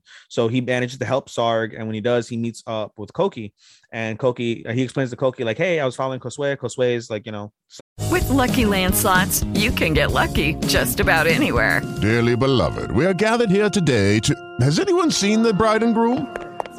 Sorry, we're here. We were getting lucky in the limo and we lost track of time. No, Lucky Land Casino, with cash prizes that add up quicker than a guest registry. In that case, I pronounce you lucky. Play for free at LuckyLandSlots.com. Daily bonuses are waiting. No purchase necessary. Void where prohibited by law. 18+. Terms and conditions apply. See website for details. Somewhere around here, and so him and Koki start trying to find Kosue. Eventually, we see Kosue end up in front of like a painting that Rand's clan. I forget what are they called again? Red, like Riot or something. His name? No, Rand. No, yeah. What's his clan's name? Like the Dored. Yeah, Dored. So basically, Dored. She ends up in front of a painting, and we come to find out basically she admires the leader of Dored, because the leader of Dored is basically painting murals across the 24th ward of her father. She recognizes the significance behind them. It's basically to honor her father, and she like wants to, like, she's enamored by the leader and loves like the art and things of that nature. She doesn't realize that the leader of Dored is Rand. And basically she ends up meeting up with the guy, the recluse. I forget his name now at this point, but the recluse. And everything's all good. She gets pictures, they talk. Everything is kind of like all good at the end of the day. And at the same time, basically, when everything's all said and done, she ends up in front of let me back up. Shu had lost Kosue, but when she finds out like everything's good, she's being taken care of by one of Rand's people, like everything's all good. Shu ends up helping Rand with another portrait, and they have a discussion about what's going on with things with things going on, and everything's all good at the end of the day. Shu is there, ends up chilling by that mural, and he ends up linking up with Kosue because Kosue is following the murals. She takes a picture, they have a conversation, she apologizes, everything's all good to end the episode. Basically in an after credit, as they're there sitting on the bench, we see a what's it called? We see a scene where that like leader, like Cerberus or whatever the fuck his name is, like he basically hacks the sky, which is pretty wild. Like some crazy phenomena happens in the sky at the same time that they're observing it. The three RGB, they get a call from Asumi, or who the person who's basically spoofing Asumi, and they give them a new scenario. Basically, there's a luxury cruise liner in Tokyo Bay, and there's a terrorist on it, and so you have two choices. You can let the terrorist do what he's going to do, which is blow up the boat, and a lot of people die, or you can shoot the terrorist dead, and everything is all good. So everyone's like, oh, well, let's shoot the terrorist. Oh, that's easy. The fuck, of course we'll do that. But little do they know Rand is stuck. When they ask Rand what's going on, he's like, the terrorist is my homie, the same homie that saved Kosue. And the episode ends when you see basically his homie like making like the C4, like he's basically connecting the C4, and he's like maniacally talking about something that was brought up in the episode, basically that if you're from Shantytown, which by the way we find out Rand is from Shantytown, him and Rand are best friends, and they came from Shantytown, and he told Kosue this, like, when you're in Shantytown you have two choices. You can be a criminal and try and rule the world with crime, or you can find art and get out, and that's what Rand did. He's like, for me, I've got neither. And so he's going to become a terrorist. So that was a pretty solid fucking twist at the end of that. And so episode 5, which comes out tomorrow as we're recording, will be basically what they do about that terrorist, aka Rand's homie. So good shit. Good shit indeed. All right, Genius Prince. We get introduced to Lolo. Mina. Loa. Just call it Loa. Loa, yes. That's what they call her anyway, Loa. Okay. Yeah, we get introduced to her, and she's there to be the wife of Wayne. Mm-hmm. And it's like, huh? Nani? Yeah, but pretty much the whole... I'm sorry, they keep saying Wayne. I always say Ween. Like Ween. It looks like Ween. It's fucking spelled Ween. Or wine. It's Wayne. It is Wayne, but it is Wayne. Okay. It's fucking Ween to me. I just as a joke. It's Wayne. Fucking Ween. Then Wayne's like, all right, let's be real. This isn't really why you. Yeah. And he's like, yeah, well, you're right. I'm here to basically join me so we can overthrow my empire, my family's empire, because my brothers are fighting. Yeah, and Matt didn't explain. Basically, we find out the history between Wayne and Loa, and that basically they were best friends in the academy, the military academy. Basically, they were like very mischievous and conniving, and basically matched each other's connectivity in terms of trying to come up with schemes and things of that nature. And they always, even then she was trying to ask for his help, but he's just like, nope. Yeah, we find that out at the end, but we'll get into that. Keep on. Yeah. And then and she's actually friends with Nim. Yeah, they're best friends. Yeah, so that's always good too. I love Nim. She's probably my favorite girl. She reminds me a lot of fucking what's her face from Wandering. Elena. Yeah, she's basically drawn in the same spear. Or Amelia, yeah. But I love her. She's probably my favorite. She's definitely one of my favorites. Nim is definitely one of my favorites. I really want her and fucking Wayne to get together. I think they will. She just knows that they can't right now. It was very adorable when she was like later on. Well, I will skip it. They're going to talk about that. They're actually going to talk about that in a second, because basically Loa's plan backfired when Wayne said no, because it's like, I had no army. Even when you helped me, it was to put everyone else at risk. I'm trying to retire, damn it. Right? He's like, I'm trying not to do fucking shit, and you want me to fucking go into a war with you? And we're probably going to die. Like, I know I could win, but right, probably not this time. Right. So she's like, fine, whatever. I'll get back to you later. And then she talks to Nim. No, sorry. Nim talks to Elk, the sister. Mm-hmm. It's like, don't you want? Like, would it be nice if you married my brother? And she's like, I can't do that. Like, why? Because if I had to do something like that, I would have to basically I have to kill myself. Yeah, because it would bring scrutiny onto him. But at the end of the day, I have something that's even better than marriage. I have his heart. And he said, like, oh, like you can have many marriages, you can have whatever, you can only have one heart. And when Wayne said that I have his heart, then that means everything to me. And yeah, that's so fucking cute. Yeah, I loved Wayne for that in the previous episode. Yes, I do. Basically, this guy was just talking shit about Nim, and he's just like, you thought he was gonna kill him right there, but no, he had this charming smile. Like, all right, goodbye, you. Nice meeting you.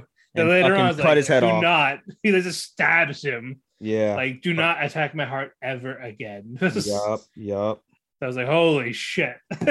Yup. So he might be my best boy so far. We'll see.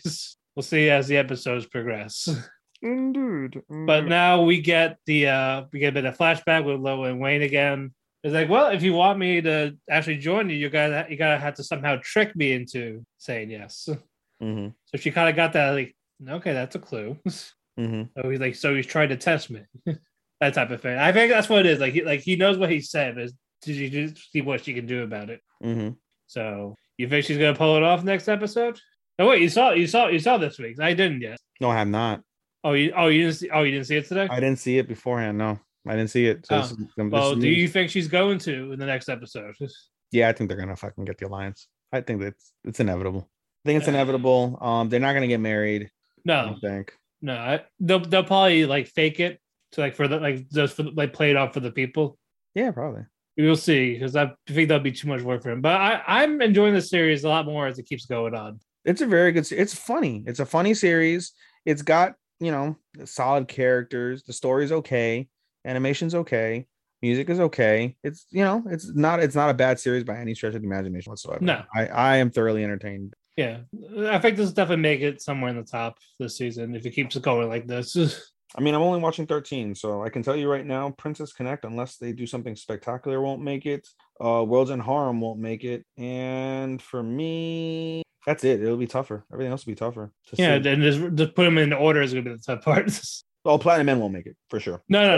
At minimum, it's 10. Okay. At minimum, it's in the top 10 for me. Alrighty, moving on. Realist Hero. God damn, I love it. I love Carmine. This season is fucking great.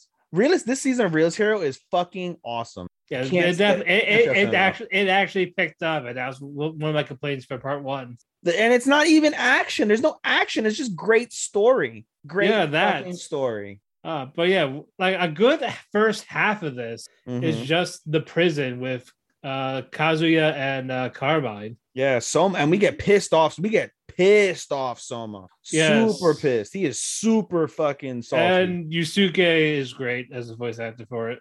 Yeah. I love his emotions. Yeah, he's great. He plays them off so fucking well. He does. Really good shit. Especially his crying. It's perfect. But yeah, like Carmine's like, I ain't telling you shit. I am a stubborn piece of shit. Basically, long story short. He's a gangster, bro.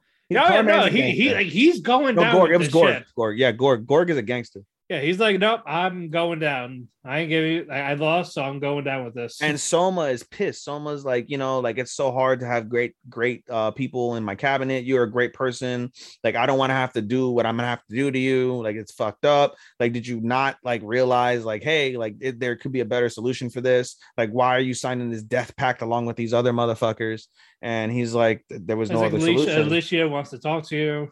Yeah, and she's like, did you have anything important to say? He's like, probably not really. He's like, Dad, I have nothing to say. He's like, nope. He's like, I said my final farewells when you gave your ultimatum. I was fucking cold. That was so cold. And then he basically, I thought he was just testing them, but he's like, okay, I have right here. This is the poison. No, but before he gave him the poison, Soma asked Gorg about, hey, I know there's other shit going on around the country. Tell me what it is. Excuse me. And Gorg is like, nope, you'll find out when they feel like telling you. I'm not going to be the one to tell you. Savage. I lost to be a prisoner, not work under you. Yeah, he's like, and he's not snitching, bro. That shit was wild. And so fucking Soma's like, here. He's like, here's fucking poison wine, a vial of poison wine. I'm going to give this to all your other comrades who need to die. Who choose this? Basically, it's painless. And so Gorg thanks him, takes the wine, and said, to the kingdom's success and to happiness and success for you and Lisha, and I'll be rooting for you guys on the other side. He drinks it, and he just downed it, dies, and Soma just looked so fucking defeated, like he was hoping that was not going to be the case. Yeah, and he didn't want him to die. He didn't, and so he goes over to Lisha, who's basically said buried herself in her work, and tells Lisha hey, Gorg is dead, and Lisha's like, oh, cool. This person I looked up to when I was a kid. Okay. And she kept going, even though I'm sure she was heartbroken. And they'll probably delve into that. Yeah, but she it's more like she understood. Yeah, she understood. Yeah. And now the next half, we toned out the intense. Yeah. And we got some lighthearted Little fun charm. Mm-hmm. With Aisha's father, like, hey. Yeah, basically they named Aisha the official like protector of Soma, and they're like, oh, you're the official protector, whatever. And then they call Aisha's father and was like, hey, thank you for your reinforcements. They were definitely helpful. We want to reward you for looking out for me. Name something and I'll do it, or I'll get it for you, no problem. Yep. And his father's like, marry my daughter. And Soma's like, huh? Even Lisha's like, you fucking what? No, but then Lisha, she starts to. Yeah, Aisha's super embarrassed that her father just basically proposed marriage for her to the king, and Lisha's like, no. First off, the attendant was like, oh, hecka, like this is acceptable under our law. He's being married, right? And Lisha was like, you know what? I like you. You know what? I like her. And like, at the end of the day, there's going to be times where you're going to have to marry for political purposes. So there's not a chance in hell I was going to be your only wife. So you know what? As long as I know her, so like you're beneath me no matter what. And she goes to Aisha, hi. And she basically says, she's like, I'm not going to cede the title of his first wife. So you must be content being his second wife. Is that okay with you? And Aisha's like, as long as I get to stay by him forever, then that's all I care about. And so what's his face? Soma embarrassingly and begrudgingly agrees. And so now he's got two wives. But wait, there's more. Yuna does it confidently. This kneels down like, you know what? We have all this for you. I did all this. So now I want to be the third. I want to be wife number 3. I want to be Kazuma's like son Munko. Kazuma's like, what the fuck? And then he's like, no. And then not right now. Yeah, no, he's like, no. And then this automatically like, disappoints fucking Juma. But basically he's like, listen, you're the country singer. Like if they find out like you're in a unique position. If they find out that you're gonna get married to me, then that's gonna drastically decrease your popularity. People aren't gonna care as much because the fact that you're not single anymore. So we'll find a replacement. Eventually, when we find your replacement and they replace you, I'll come for you. And Juma's like, oh, and that's how it ends. Yeah, but she's just like, the tense on her. It's like you're gonna be all flustered. I'm gonna be confident. I'm gonna be swaying it. Yeah, but on top of that, her mom beforehand was like, listen. Her grandmother was like, hey, she represents, she's my granddaughter, but she's not quite a real representative of the family. She's a commoner. Just a heads up. She's a commoner blood, not royal blood. But of course, someone doesn't care. Right. But I love this episode. It was a fantastic episode. So much going on, so much story. Oh, we forgot also the last part in the middle. Hold on. Sorry, getting a sip of water. With Hakia, the guy, right? With Hakia. So basically, Hakia in the middle of the story after Carmine gets put out, but before Aisha gets married. Before the wedding. Before the proposal. Basically, there's a spot with Hakia and Jean, and they're talking on like the little teleprompter thing, and Hakia is in like his office, and his office is full of books. Jean's like, oh, you like to read, don't you? And Hakia's like, yeah, this is just a airball. Sorry, I saw an airball free throw came in front of me. Anyway, Hakia's like, yeah, these are just the books that we're borrowing from for collateral from Amadonia. And I'm just trying to go through whatever. And she's like, oh, okay. So they have a pleasant talk, whatever. Everything's all good. At the end, he opens a book and we find out that he's trying to find information on the lineage of Amadonia, and he opens the book, closes the book, and some ninja type of guy appears before him, and Hakia's like, well, how are the plans going? And Hakia and the ninja guy's like, oh, everything's going well. He's like, to be honest, everything's going a little too well. It's almost like someone else's will is guiding this instead of ours. And Hakia's like, someone else's will, huh? Interesting. Well, thank you. And then, the ninja's like, hi. And then he disappears when he opens up another book. It's pretty wild. So basically, Hakia is behind some sinister shit somewhere that we're not familiar with, but may have to do with what Gorg was referenced and Soma's aware of. Lucky Land Casino, asking people, what's the weirdest place you've gotten lucky? Lucky? In line at the deli, I guess? Aha, in my dentist's office. More than once, actually. Do I have to say? Yes, you do. In the car before my kids' PTA meeting. Really? Yes. Excuse me, what's the weirdest place you've gotten lucky? I never win and tell. Well, there you have it. You can get lucky anywhere, playing at LuckyLandSlots.com. Play for free right now. Are you feeling lucky? No purchase necessary. Void where prohibited by law. 18+. Terms and conditions apply. See website for details.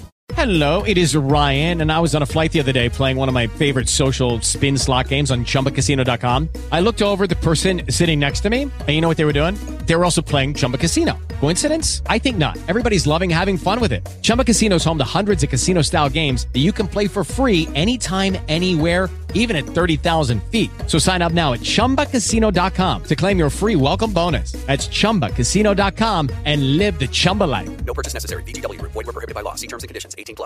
Put his finger on. Before we move on, did you see the after credit? No, I didn't know there was an after credit. Oh, we see our actual villains. Do we? It's people in the kingdom. Ooh, I gotta go back. They're planning a conspiracy, an inside attack. Oh, you don't see who it is, like who's the actual leader. But I gotta go back and see that. We do know that Hakia isn't gonna be evil. We do know that because basically, I believe when they nominate him, they mention, I think that episode or the following episode, that Hakia basically serves the king for many, many tens of years, and he retires as like the silent veil or something behind the king. It's definitely not him. It's definitely not him. It's a group of like older people. Yeah. So it's the guy that he took over, that he replaced, that older gentleman. Oh, really? I think it's gonna be him. I gotta look at the after credit. I'll look at the after credit. Definitely look at that. I'll look at the after credit. I didn't realize there was an after credit. Fuck. Yeah. All right, moving on. Sasaki and Miyato. I'm enjoying this too much, dude. I am too. I really am. I expected to love it as much. Like I expected it to be good. I expected to love it. I didn't expect to love it like the way I love it. Like this is a legit beautiful fucking anime. And I'm like, I always thought, like, I'm not homophobic, but I was never keen to like watch a gay anime. And like, it's not your cup of tea. It's not my cup of tea, but I gave it a shot because I fucking have an anime podcast, so I should give it a shot. Yeah. And I adore this fucking anime. Like Sasaki and Miyano are too fucking cute. They are too fucking cute, y'all. It's weird too. I don't watch a lot of gay live action television, but I'll definitely like the yaoi animes because these characters are fleshed out instead of being fucking stereotypes that we get in the live action shows. Would have never watched. But I mean, in general, like they're usually like some are really good, and the rest is like a stereotype. Like I'm tired of stereotypes. That's all it comes down to. Are they leading right now? A couple of the season behind instead of Marin and Gojo? Oh, 100%. Are they? Yeah, 100. I'm leaning that way too. It's a close battle, but I'm leaning. No, it's definitely between those two. Yeah, no, but this was just so fucking good. I'm loving Sasaki more, but yeah, Miyano is definitely the tsundere of the two. He's definitely the UK. Yeah, he definitely is the bottom. Yeah, he is. For those that don't know, he's the bottom. Even though he was dreaming of him being the Sene, him on top of Miyano, Sasaki. I was like you are not. Stop it. Yeah, he's definitely eating cheese. But basically, the first semester was over. Sasaki has one more year till he graduates, and they haven't seen each other much ever since Sasaki said to Miyano he liked him on the train, which you skipped because we didn't go episode 3. Long story short. Yeah, that basically is Sasaki mostly confirming his actual feelings. And he thought Miyano was asleep on the train, but Miyano was awake. And he heard it. He was like, holy shit. Right? Mindfuck. Yeah, and Miyano was also starting to feel guilty because he thought Sasaki was getting picked on for reading Boys Love Manga. Yeah, which was... He gave it to him. Not the case, as we find out. No, yeah, Sasaki's like, yeah, I like it. You got a problem? Yeah, and you can do that, pussy. No, but the guy that basically was talking shit, it's not that he doesn't like or he's homophobic. His girlfriend likes graphic boys love. Yeah, that's Jiro. Yeah, sorry. His girl. Yeah, he talks about how his girlfriend is obsessed with it. Yeah, obsessed with graphic boys love, where like there's like sex scenes and shit. And yeah, so it's making him feel not worthy of being her boyfriend. Yeah, basically. He has a complex. But we'll get to that in this actual episode. Yeah, so we'll delve more into that momentarily. Yeah, but basically, Sasaki and Miyano finally see each other in this new semester, and they pick up like, hey, and it was awkward for them at first because again they haven't seen each other. Like, hey, like Mid was like, you avoided me, or no, I didn't get that vibe of avoiding. Yeah, but Miyano didn't know what to do. Yeah, Miyano was unsure for sure. And then he's like talking about like the Sasaki meet it when he wanted to kiss me like weeks ago and all that. Like, and he seemed open about like he actually likes women, like he just likes reading boys love manga. But I was gonna say, like, truthfully, if you're a guy who's in the closet, this may or may not be the show for you. It may be the show for you because it'll probably help you, fucking If figure out Miyano your comes feelings. He's going to. I know he's going to. He's going to. It has to. Yeah. Yeah. He's just in denial. This is a perfect anime for those who like are questioning their sexualities. I truly feel like that's definitely the vibe I get with Miyano. Like obviously he's confused now. Like at first he's like, I'm straight, but he's forcing himself to believe that he's straight. Like clearly at minimum he's bi.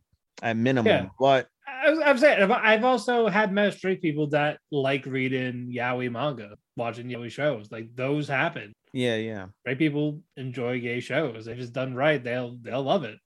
Yeah, no, I am way more open to watching Given and Yuri on Ice now. Those are the two main yaoi shows that I always thought I would start. Those are definitely the big ones. Yeah, those are the big ones. I'm definitely more open to it for sure now after watching Sasaki and Miyano. Yeah. So that'll be good. But no, like if you're about that, like if you're confused, like you should watch the show. You'll figure shit out. If you're scared and you watch the show, this may not be for you because it may confirm some shit about you that you weren't sure about. So just a heads up, I guess, from that standpoint, how you feel about it. But in any case, at this point, Sasaki is starting to question everything going on with like how he feels. Like he's I had a crush on a girl. Yeah, Miyano. Sorry, Miyano's like thinking about it. Like, oh, I had a crush on a girl when I was in middle school. And I like girls, right? Yeah, right. And we basically get a confirmation later on that Sasaki is like just gay, just not like flamboyantly about it.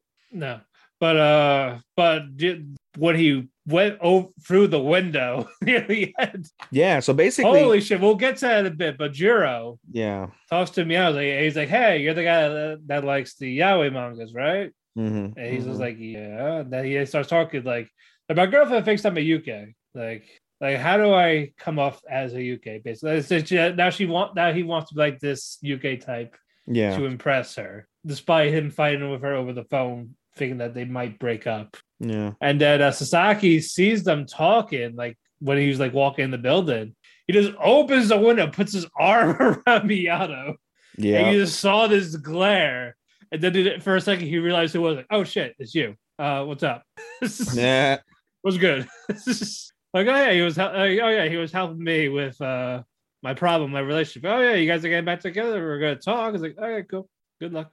And this made Miyano's heart race when he was by himself again. And Sasaki too, but Miyano. Yeah, but he's like, oh man, I can't believe I did that. But no, this was great. I love this. It was beautiful. It really was beautiful. Like I said, we get that confirmation basically that Sasaki is gay because he's like, oh, I thought you like boys too. When he said two, I was like, oh, so they know Sasaki's gay. Yeah. Now, that's where you see him start to like also like question himself a bit. Like no, I definitely like girls. And it's like reading this shit, and he's like, shit, maybe I am. Yeah, he's like, so. And credits. And credits, yes. But no, this is definitely.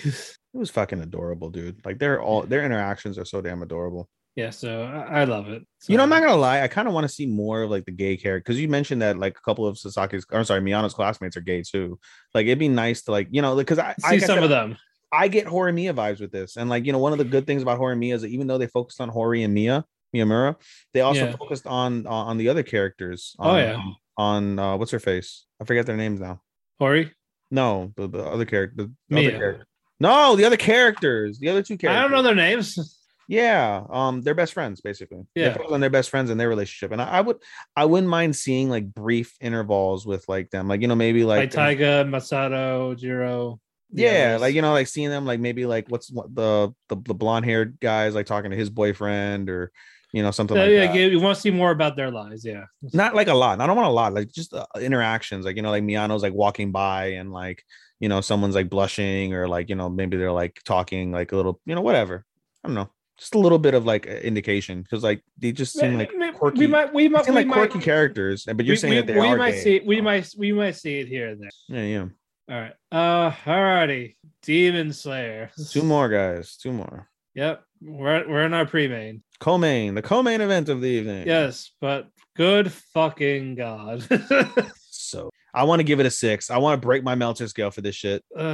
I want to break. I think it's not fair because there's a lot of good shows, but this is just you got to break the Meltzer scale for it. I know, like this is topping a lot, so it's hard to like. There's a lot of good shit. We know this, but goddamn, they just up the ante with it. Oh, they blew it out the fucking water. Yeah, Absolutely blown it out the water. We get more Tengen flashbacks with his wives hanging out by the gravesite for his family. They're talking about like, oh yeah, like we'll drink together one day.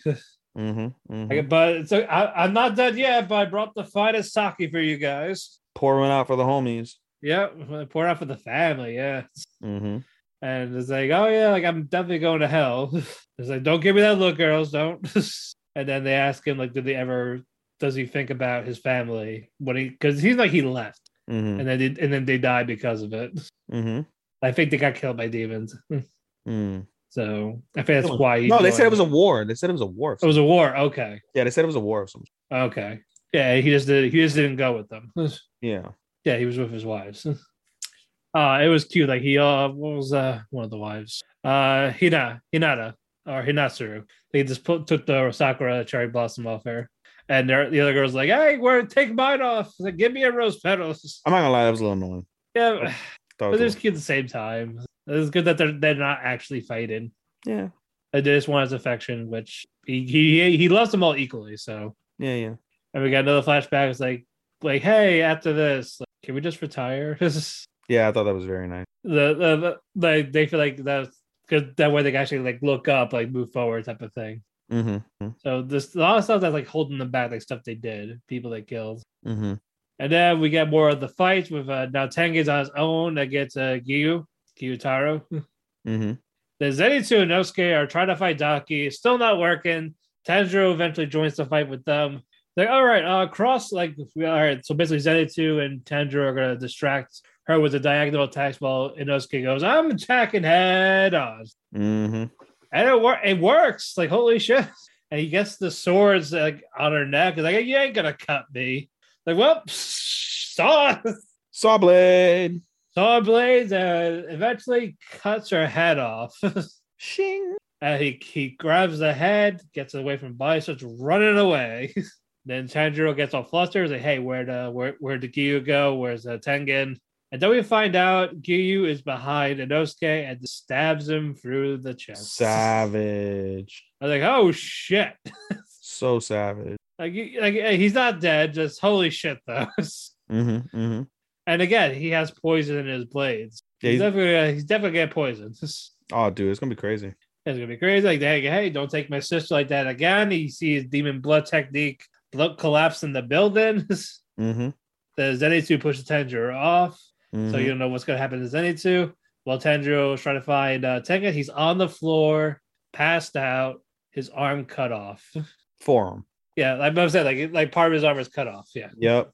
And it's like, shit, the poison got to him, and he lost his crazy dude. And so Tanjiro is all by himself, 2-on-1, basically. Again. Yeah. And he's like he has no stamina either. Well, no, the Zenitsu's still there. Yeah, but we don't know if he's going to be knocked out or not. Zenitsu was just providing cover, basically, for he was still on the building. He's gonna be fine, but we don't know if he's gonna be knocked out. Yeah, he's still on the building, like dealing with the crazy whip with the whips from the belt from Daki. From Daki. Yeah. But we will find out what happens. But as for all we know, he could be by himself. We don't know. And yeah, he if it is, then yeah, he's screwed. But no, this was another fantastic episode. Crazy. I love getting small background on Tengen. Yeah. And I love his character. Yeah. The wives are, they're basic, but they're still fun. And these fights, both of them, they're just fucking stellar. And we got 2 more episodes. It's a shame. Such a shame. And the last episode might be 45 minutes. Can't wait. Yeah, so I feel like the fight's gonna end next episode and this epilogue for the 45-minute. But holy shit. Oh, it's fucking awesome. It was a fucking awesome show. Like every time I watch Demon Slayer, I'm like, what the fuck? Yeah, and the animation is also so good. It never skips a beat. We know it's just. I really, it's tough for me because like I was thinking about that too. I was like looking at the animation. I was like, why is the animation so goddamn fucking stupendous. And I was thinking to myself, I was like, I feel like it's the obvious choice to name it like animation of the year. But I'm like, fuck, I want to name like other things. Like I want to name like Princess Connect for that. I want to name fucking Sasaki and Miyano for that. I might give it to a Kebby Sailor uniform still. I want to give it to Dress Up Darling. Like, that's another one. Yeah, there's so many fantastically animated shows this season, and it's like I want to default to Demon Slayer because I think that's obvious, but it's gonna take a shit ton of awards anyway. So it's gonna take some It's gonna take so many awards. Like I want some parody. You know what I'm saying? So I want to give it to something else. And I was also I was saying in the group earlier, when I watched the episode on Sunday, I was like, dude, this is a fucking better fight than. Excuse me, this is a better fight than damn. What's his face? Rengoku and Akira. Oh yeah, I'm loving this fight. Yeah, Kaza, yeah, it's fucking awesome. It's gotta wait to the conclusion for like next episode. It's a 6 out of 5 anime. It's bottom line. It's a 6 out of 5 anime to me. Yeah, but I'm excited. So if only the company was a piece of shit trying to avoid taxes. I want someone to just buy them out. You know, I always say that about so many things, about wrestling, about anime. Somebody really should fucking buy Ufotable out. Yeah, I'm sure someone will. Or bring them in. Why don't somebody could like buy them and then like keep them as Ufotable and then have them as like a subdivision. Like Ufotable is the subdivision of like Kadokawa or of Sony or of something like that, you know what I'm saying? And then that way they have the rights to Demon Slayer and they can inject like whatever, and then they can have the Ufotable team when they're not working on Demon Slayer work on other things, because they mentioned they're like they just haven't had the money or the time to invest in any other anime besides Demon Slayer, that they've gotten offers since Demon Slayer and they haven't taken any because of the fact that they don't want to basically strain the producers. That was what I was reading from the court, which is pretty unique. Well, hopefully the company gets their shit together after this. Hopefully, I mean, so much money, dude. Like that's the reason why that company still exists. Demon Slayer is the prime reason why because they had that's their bread and butter right now. If they didn't have that, they'd be screwed. Yeah, because they've had other anime, but I couldn't even tell you what they were. It's just Demon Slayer. Demon Slayer is keeping that company afloat, even with the debt they have. It's keeping them afloat. It's ridiculous, which is even more crazy to me when you think about. They also produced the Fate Zero series. Oh, true. So we got those. Yeah, well, Fate Zero's over now, though. Yeah, Fate Zero. There's always spinoff. There's always spinoffs. It's so crazy to me when I think of Demon Slayer and I think of the fact that the author doesn't get like all the money he's due. Like he only gets like a fixed amount that he was agreed upon, and like it's crazy to see like how blown up that fucking thing is. Right. Incredible. All right, should we get to the main event? Hi, what you done this guy? All right, my Dressed Up Darling. Definitely my favorite episode for. This is my favorite episode. This is truly surprising. It's a truly surprising anime for me in terms of like I wasn't gonna do it at first. I was like, I don't want to fucking watch cosplay. That's fucking it's not really fan service. It's more. No, it's not fan service at all. It's cosplay, which I've never liked, and I'm like, whatever. And then you see Marin and it's like, all right, she's really fucking adorable. And then you see the reviews of everyone loving it. Yeah. Like, all right. And you give it a shot. And then I fell in love. With the whole fucking thing. The whole thing is so beautiful. Oh, yeah. But yeah, Goju's grandfather, he falls backwards because he saw Stockings. No, you have to go back. You have to go back to episode 3. You have to go back to we gotta do it. We're gonna do episode 3. We're gonna do episode 3. I'll go. All right. We'll do episode 3. Basically, a good chunk of it is cosplay shopping. Yes, but beforehand, the reason why we get the cosplay shopping is basically Gojo is avoiding Marin, and eventually Marin catches up to Gojo and is like, hey, why the fuck are you avoiding me? And Marin's like, listen, you're popular, or Gojo's like, hey, you're popular, I'm not, I don't want to embarrass you. And Marin's because people keep talking people are talking. Is she seriously dating him? Or something like that? And then Marin's like, you want to? And Gojo's like super embarrassed. And she's like, I'm just kidding. But she actually acknowledges him as a friend. Yeah, she's like, you're my friend, so I don't care what anybody says. Like, of course I'm gonna hang out with my friend because like we're cool, right? Yeah. And so that makes Gojo happy. Then they go shopping. And the majority of the episode is just shopping for materials, the fabrics, the stuff for the wig. Yeah, basically all that. And so basically Gojo's like, hey, since I'm working on it, I might as well just take it, whatever. And it's you get cute little moments throughout that episode too, especially toward the end when they're talking about their likes, and Marin's talking about the cosplayers, and Gojo starts talking about Hina dolls, and Marin wants to buy him also, we forgot to mention he also had a wet dream in the beginning of the episode. That was fucking hilarious. He was thinking about fucking ecchi Marin. He dreamed of her in one of the characters, and she was in character. Yes, and she was like fucking showing her Toto out, or Manko out. Toto is pussy in Japanese, in Spanish guys. But showing it out. He wakes up hard as fuck. and he sees the Hina doll. Like, hey, can you look away for a second? Yeah, the Hina doll's like, Christ is watching. Christ is watching. And then after the opening credits, he goes like, I can't believe I fucked it this morning. Oh my god. And then he sees her.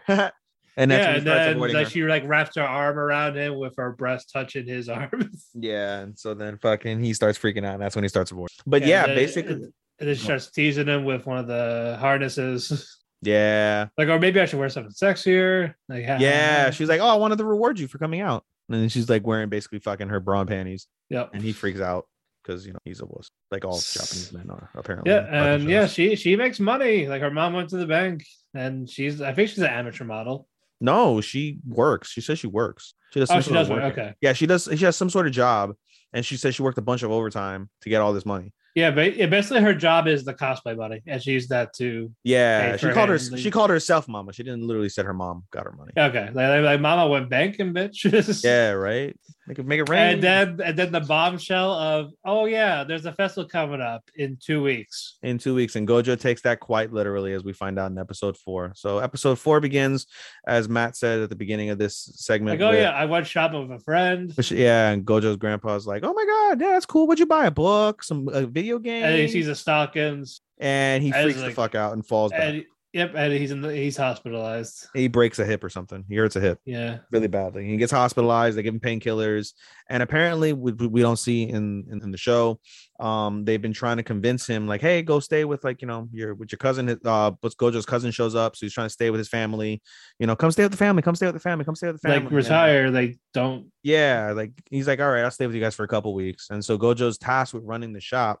And he's worried about his grandfather who's old and hurt his hip.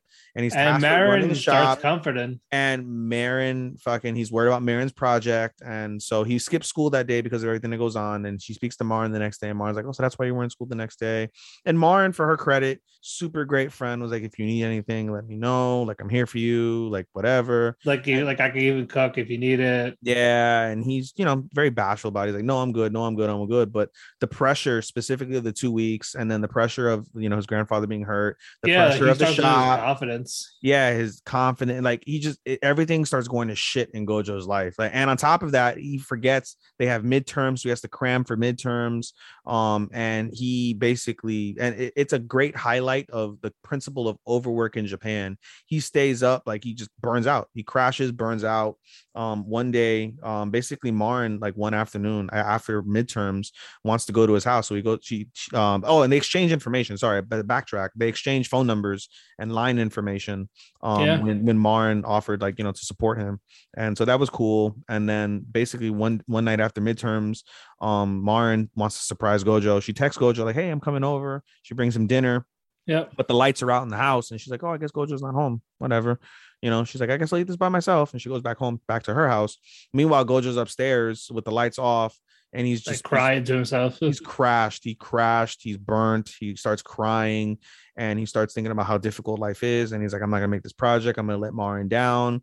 And then he starts thinking about something that his grandfather said, like, oh, he asked his grandfather as a kid, like, isn't doing Hina dolls very hard and challenging and tough? And he also asked, like, why do you work while you're on vacation? Yeah. And the grandfather was like, hey, if I lose one, is like, if I don't brush for one day, it takes 3 days to get that skill back. And so Gojo starts thinking like, well, I guess I haven't done anything with Hina dolls in a while. Like, I guess I'm never going to be successful with Hina dolls. And he gets upset. He starts crying. And then he remembers back to what I had just said about how, like, what happens when you get difficult, whatever. And his grandfather pulls out a scrapbook of customers. And he's like, you see those happy faces? That's what keeps me going.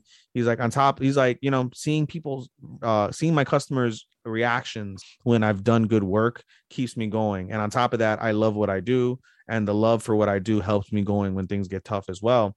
And then Gojo starts thinking about Marin and about how happy and chipper she is and how thankful and grateful she is. And he decides, well, I got to keep pushing through. He ends up pulling an all-nighter and manages to finish the fucking dress on the exact day of the 2 weeks, tells Marin, hey, your dress is finished. I'm going to fucking sleep.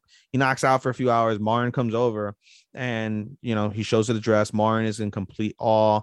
And Gojo's like, yeah, you know, I was worried I couldn't finish this for you, but hey, you can wear it today. So it's your thing. And Marin's like, wait, you really thought that I was going to go to this in 2 weeks? And you're like, yeah, that's what you told me. And, you know, I stayed up all night, you know, whatever. And Marin just begins to bawl uncontrollably because she realizes everything that Gojo's going through right now. Like she forgot to mention. Yeah, she didn't explain properly. And basically Gojo suffered, like, you know, the stress and staying up all night for her. And she begins to bawl uncontrollably. She's like, I'm so sorry. I'm so sorry. I didn't mean to, you know, work you like that. Like, you didn't have to do this. I wasn't planning to do this. Like, she's genuinely upset that she fucking like I was only talking about it. I wasn't actually gonna go. Yeah, she's super like upset that she basically fucking burdened Gojo with, and Gojo's like, no, it's fine. Like, it was all right. Like, you know, just seeing your face is happy. Like, hey, it would make me feel better if you put it on. And so they go through the process of putting it on. You know, they decide on makeup and, like, you know, getting all together. Gojo's like, hey, your eyebrows don't match the character, and fucking and she shaves him like, fuck him, they'll grow back. Yeah, and she starts having them traced eyebrows out. They do the makeup. You know, we see her. Of course, there's got to be some fan service. So Gojo's waiting outside the door, and she's in her bra and panties, like in a, you know, sexual kind of way, but she's just getting changed. And then eventually, she fucking opens the door, and she is fucking beautiful. Like, she looks just like the character. It's a beautiful cosplay. Beautiful, like perfect, identical, exact, gorgeous, beautiful, and everything fits. Everything's great. And Gojo makes a comment of, you know, like, I really hope I'll be able to do Hina dolls one day like this. And Marin, without hesitation, was like, you will. Like, you can do anything you want because I believe in you. And Gojo, like, just fucking he gets the biggest grin on his face. He's so happy that, you know, like, someone genuinely supports his dream and his love. And he feels that in his soul, and he smiles, and Marin blushes. Marin's like, oh, so I guess that's how you look when you're genuinely happy, huh? Yeah. And they share a moment together. And it was quite beautiful. Yeah, definitely great. I can't wait for the next one. There's definitely gonna be more cosplays for her. Oh, for sure. Like, we're not done until I say we're done. Yes, and then we're gonna, you know, at this point, we're gonna see their relationship develop more, and then I'm pretty certain that at some point toward the middle or the end of the season, we're gonna basically get some sort of showdown between the girl that fucking rejected Gojo and said, like, his dream is fucking bitch made, and like dolls for girls. Yeah, like, and Marin. Like, there's gonna be some sort of thing going on. Then Marin, unless that was Marin when she was a kid, but no, it's not Marin. The girl had black hair and looked different. Marin. Then Marin's go, the fuck you say to him? Right? What'd you say about my homie shit? What'd you say about my man shit? Yep. Like, fuck you. Oh, hell no. Run these hands, bitch. Exactly. I put this fucking 6-inch stiletto that I got for fucking my cosplay up your ass. Crazy. But yeah, we are a quarter way done for most of these. Yes. So at the quarter post, what do you have? I usually Demon Slayer, because Demon Slayer is number one for us, without doubt. Dress Up Darling, Vanitas, the Sasuke Miyano, Realist Hero right now. I fucking had it. Take your time. Like, that's non-Demon Slayer. Non-Demon Slayer. Demon Slayer is number one. Yeah. You only had to give me 4, so you gave me 4. Good enough. No. Yeah, Dress Up Doll, Vanitas, Sasuke Miyano, Sailor Uniform, and Realist Hero. Okay, fair enough. I got Dress Up Darling, Sasaki, Genius Prince, Love to Kill. Yeah, Realist Hero, 24th Ward, Genius Prince. There you go. All right, closing thoughts for the week. It's a really strong season, for sure. Underratedly strong, I would say, truthfully. Yeah. And like I said, I'm grateful I have a shorter anime season than you do this season. Definitely helps me in terms of some of the other stuff that I want to do and catch up on. So good for me on that standpoint. So I'm grateful for that. But yeah, again, I just can't wait for Demon Slayer. Can't wait for Dress Up Darling. Can't wait for a bunch of good shit. A bunch of good shit, dude. That's the theme of this season. Can't wait for the next one.